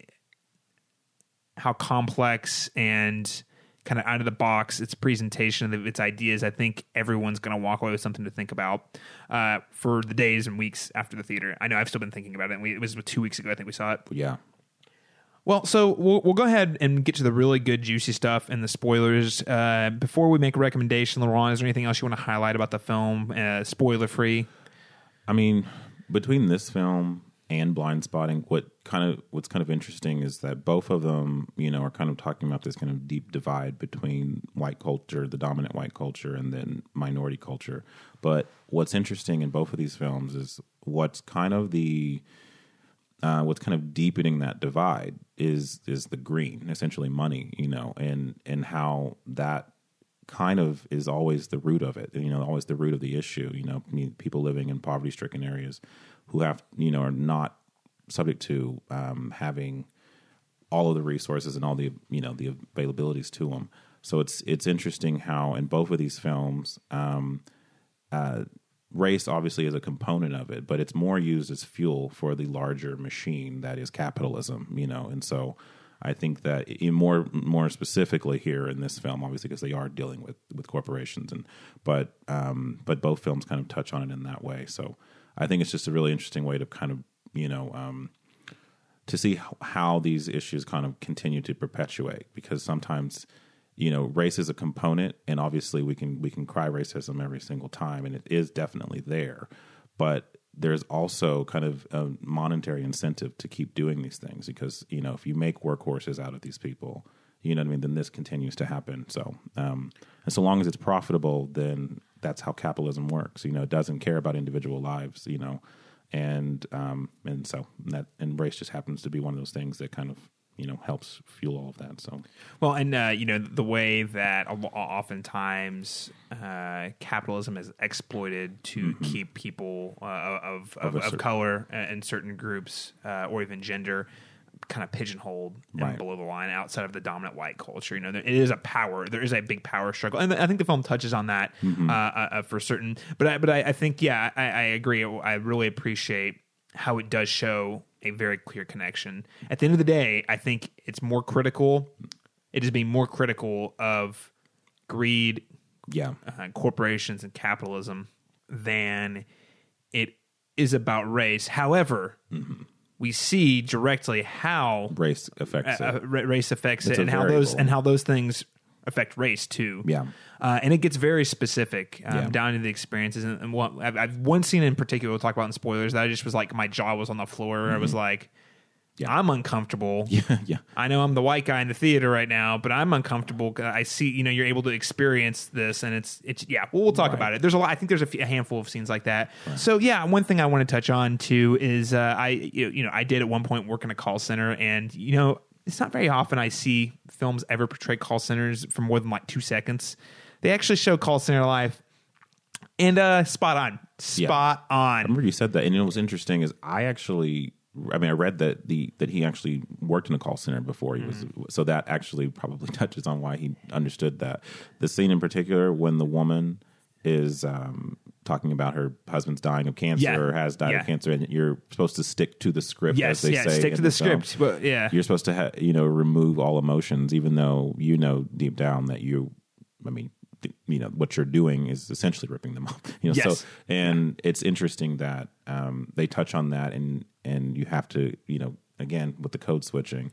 It's like not just just code switching culturally, but also on a humane level.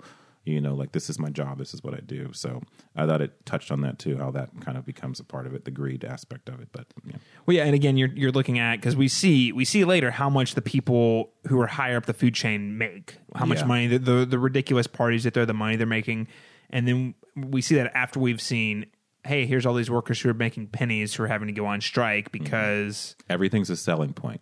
Oh, your husband has cancer. Well, you know what? We have something that can, what I'm saying? It's like exploiting those things in that way. So they touch on that. And that was hard. That was hard because I definitely did have experiences where you get those calls like, oh, well, this person just died, or but it's do I acknowledge this? Or? Yeah, do you just roll with it? Do you get dinged? Because it affects your scorecard. And a lot of this call centers, like it doesn't. Sometimes the circumstances don't matter. They'll come back and say, "Hey, well, you could have done the script this way." But I'm like, yeah, but people, and again, the script is more important than the humanity. Yeah. That's a sidebar. I appreciated that. It's a small detail that I personally appreciated because most films don't take the time to showcase what that workplace looks like, what that culture looks like. And there are quite a few people who still work in call centers. A lot of it's being automated these days, but there's still a lot of people. I mean, we have call centers, a lot of them in Oklahoma, actually.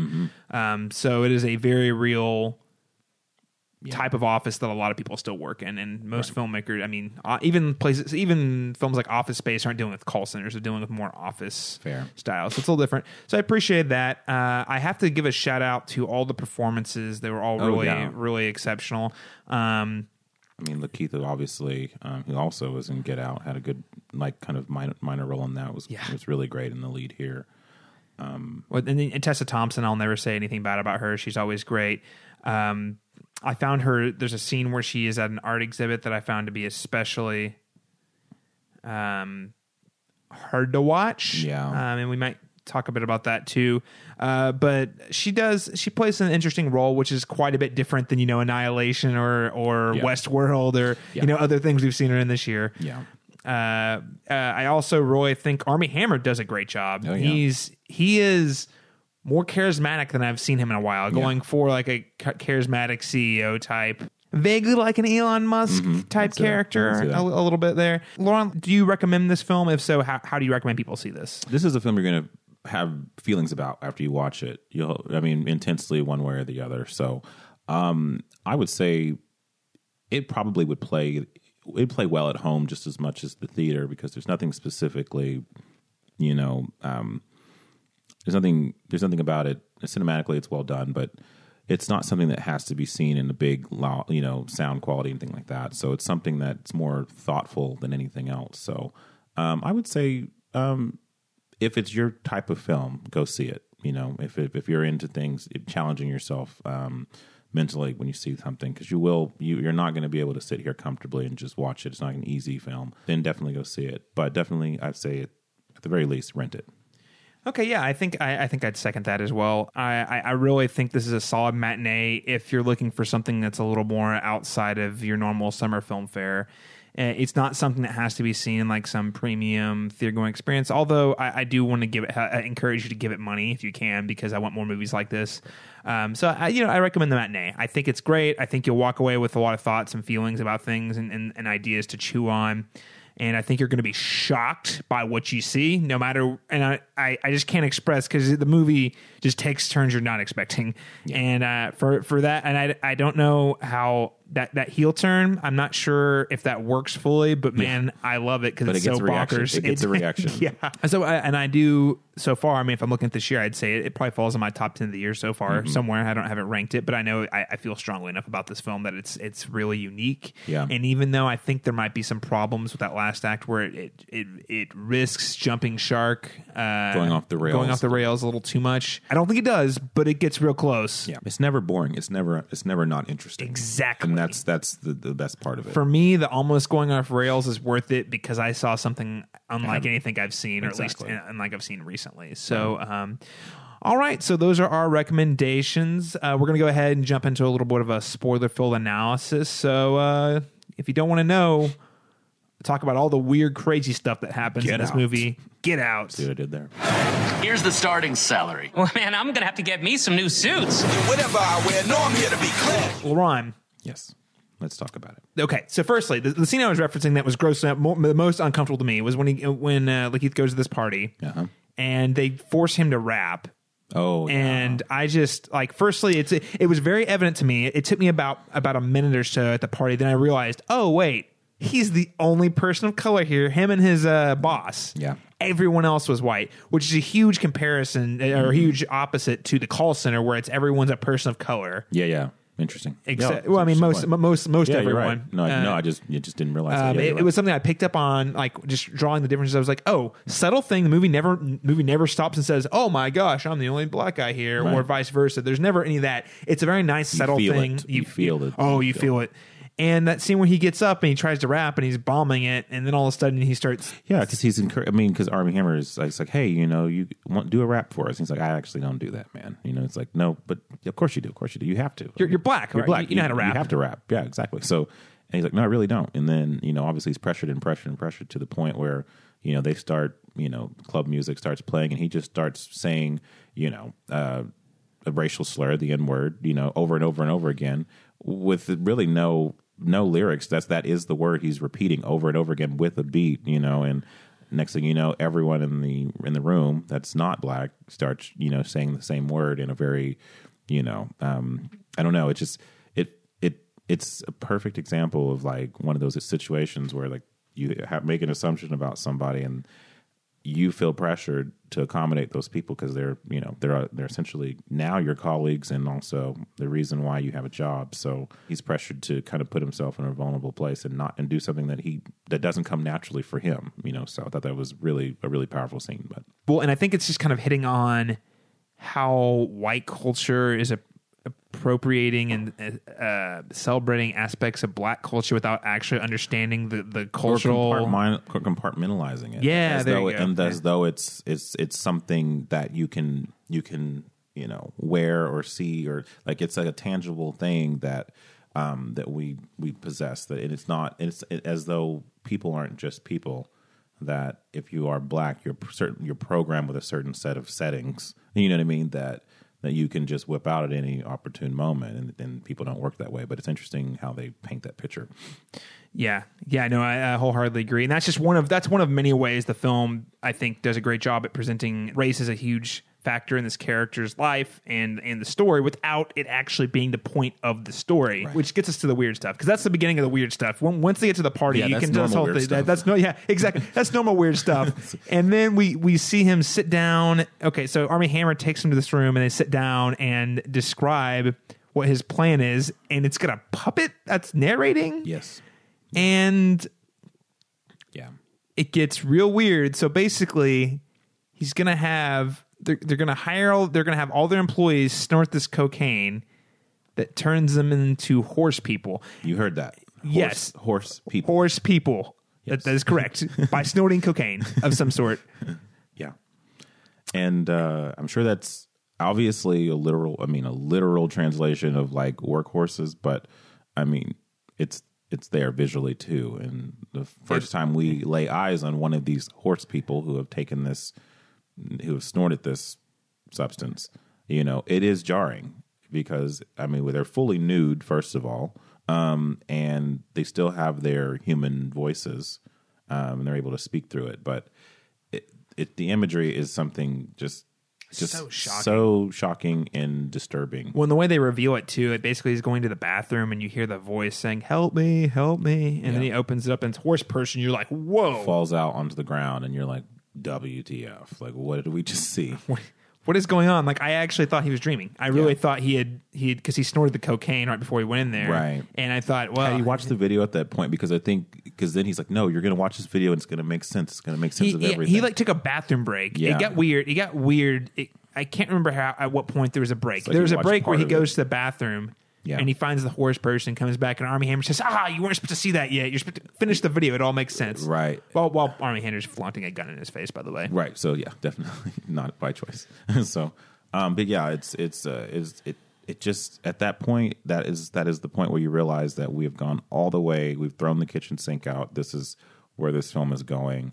It's not just going to be, thought provoking on a cerebral level. It's also going to be, disturbing to the eye. So it's super disturbing to the eye. It becomes more visceral instantly, and just something so darkly sinister about an evil corporation using its resources to poison their employees in order to get more to dehumanize them. Because at the end of the day, it's all about productivity. They don't really care about the human element there. They just want them to Because the whole idea for them to be turned to these horse people, it's not just because it's weird and cool, but it's also because they're saying you're going to be stronger, you're not going to get as tired, you're going to be able to get a lot more done, in a day's work than you would if you were a human. Right. So, and you get a horse dick. And you get a horse. That was actually a selling point in the movie. He says a horse stick. Yeah. So there's that. That was the selling point. That was the perk. That's very sinister. And then the second layer of sinister, because that's a sinister plan in general, because you're manipulating people into buying into something they don't understand the consequences of. And I think the idea was they were going to flood the streets with it too. Anyway, twisted, because I believe that could happen. I mean, without the horse people piece, the idea of wealthy groups flooding the streets with drugs in order to keep them fair, addicted and if it to works, the and the thing substance. about it is, it doesn't matter how many individual lives it affects. It's like, if it works and it is more productive, then corporations will seize an opportunity to utilize. They'll that celebrate it. Their stocks will go up, right? Yeah, exactly. So, and what's interesting is simultaneously while all this is happening, there's all of these images of protest throughout the entire film.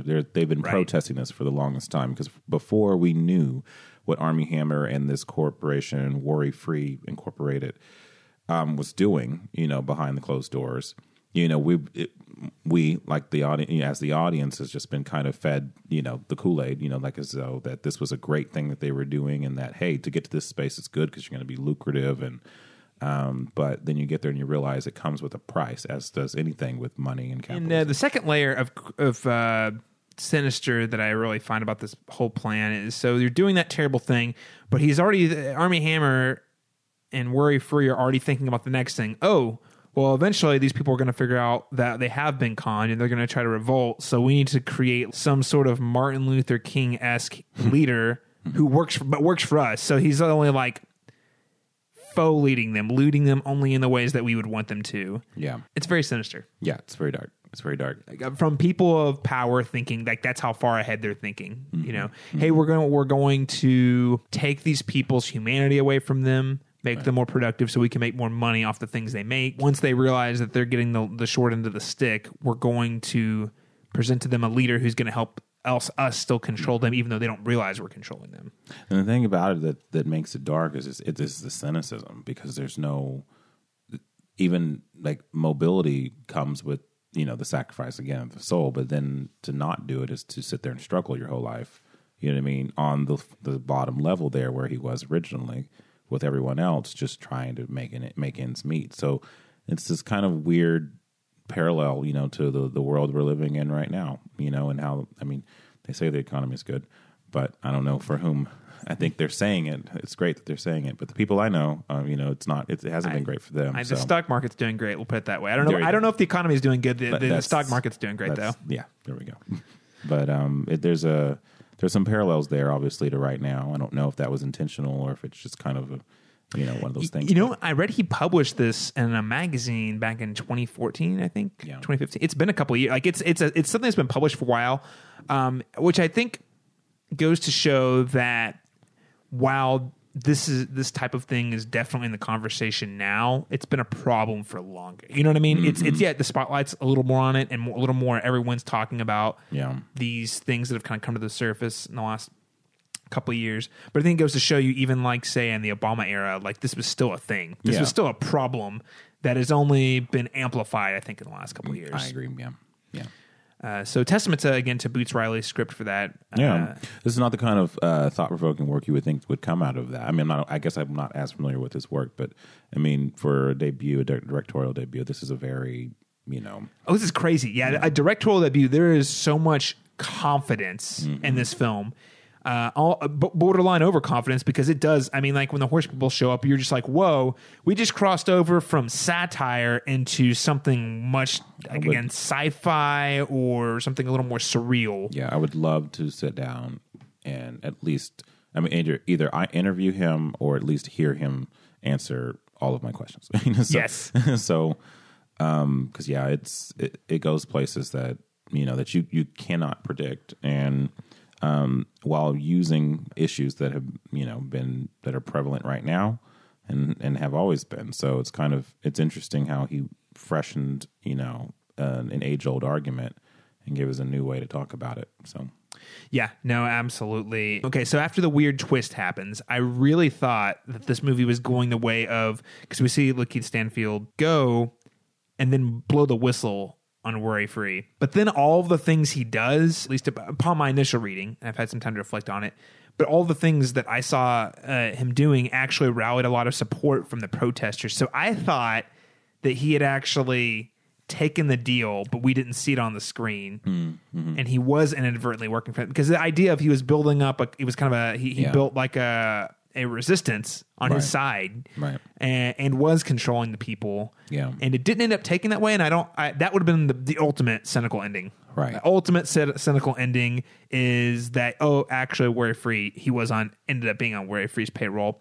And the film doesn't do that. It shows that he actually does show a revolt, although the ending doesn't make as much sense, because we see him snort that coke early in the movie, and Armie Hammer assures him, no, what are you talking about? No, that was not the substance you saw in the video. You're good. I wouldn't do that to you. Without you knowing about it. What kind of person do you think I am? Exactly. Yeah. But then at the end of the movie, we see he's got the horse snout, and that's cut to credits, and I don't really know what to make of that. It's such a weird, shocking ending.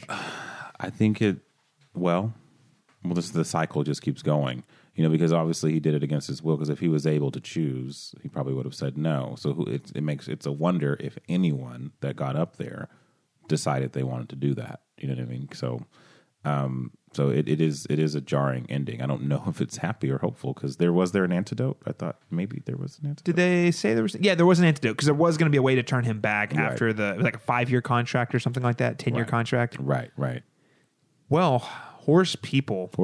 Not every day that you see that. I know, and it's certainly not expect. I mean, I thought the puppet in the video was kind of very strange, but then it only got much, much stranger. Well, Laurent, before we wrap up our spoiler discussion here, is there anything else you would like to add about Sorry to Bother You? Let it bother you. See it and let it bother you. Yeah, I concur. Wrestle with the movie. And if it upsets you, I would challenge you to think about why it upsets you, and maybe do a little bit more reading on some of the ideas and themes we've talked about today. Not everyone is inclined to, especially in today's culture, where whenever we feel like someone's stepping on our toes, we dig our heels in even more. But I would encourage people to at least kind of consider and read into what it is.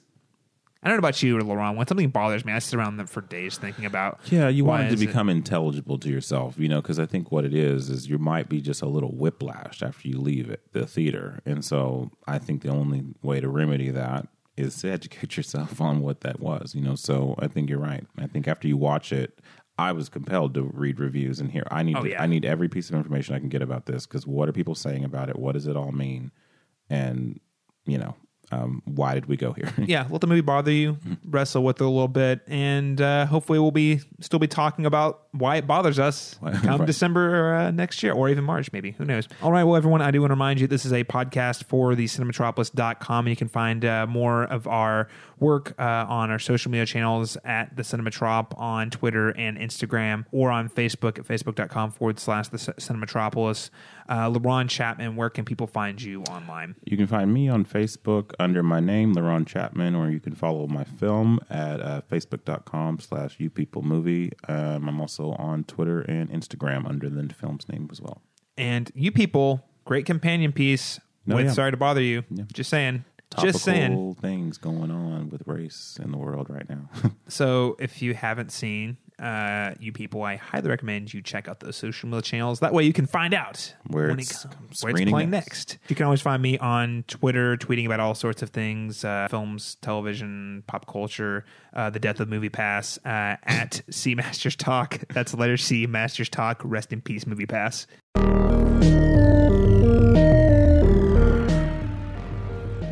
Thank you for listening to today's episode of the Cinematic Schematic, the official podcast of thecinematropolis.com.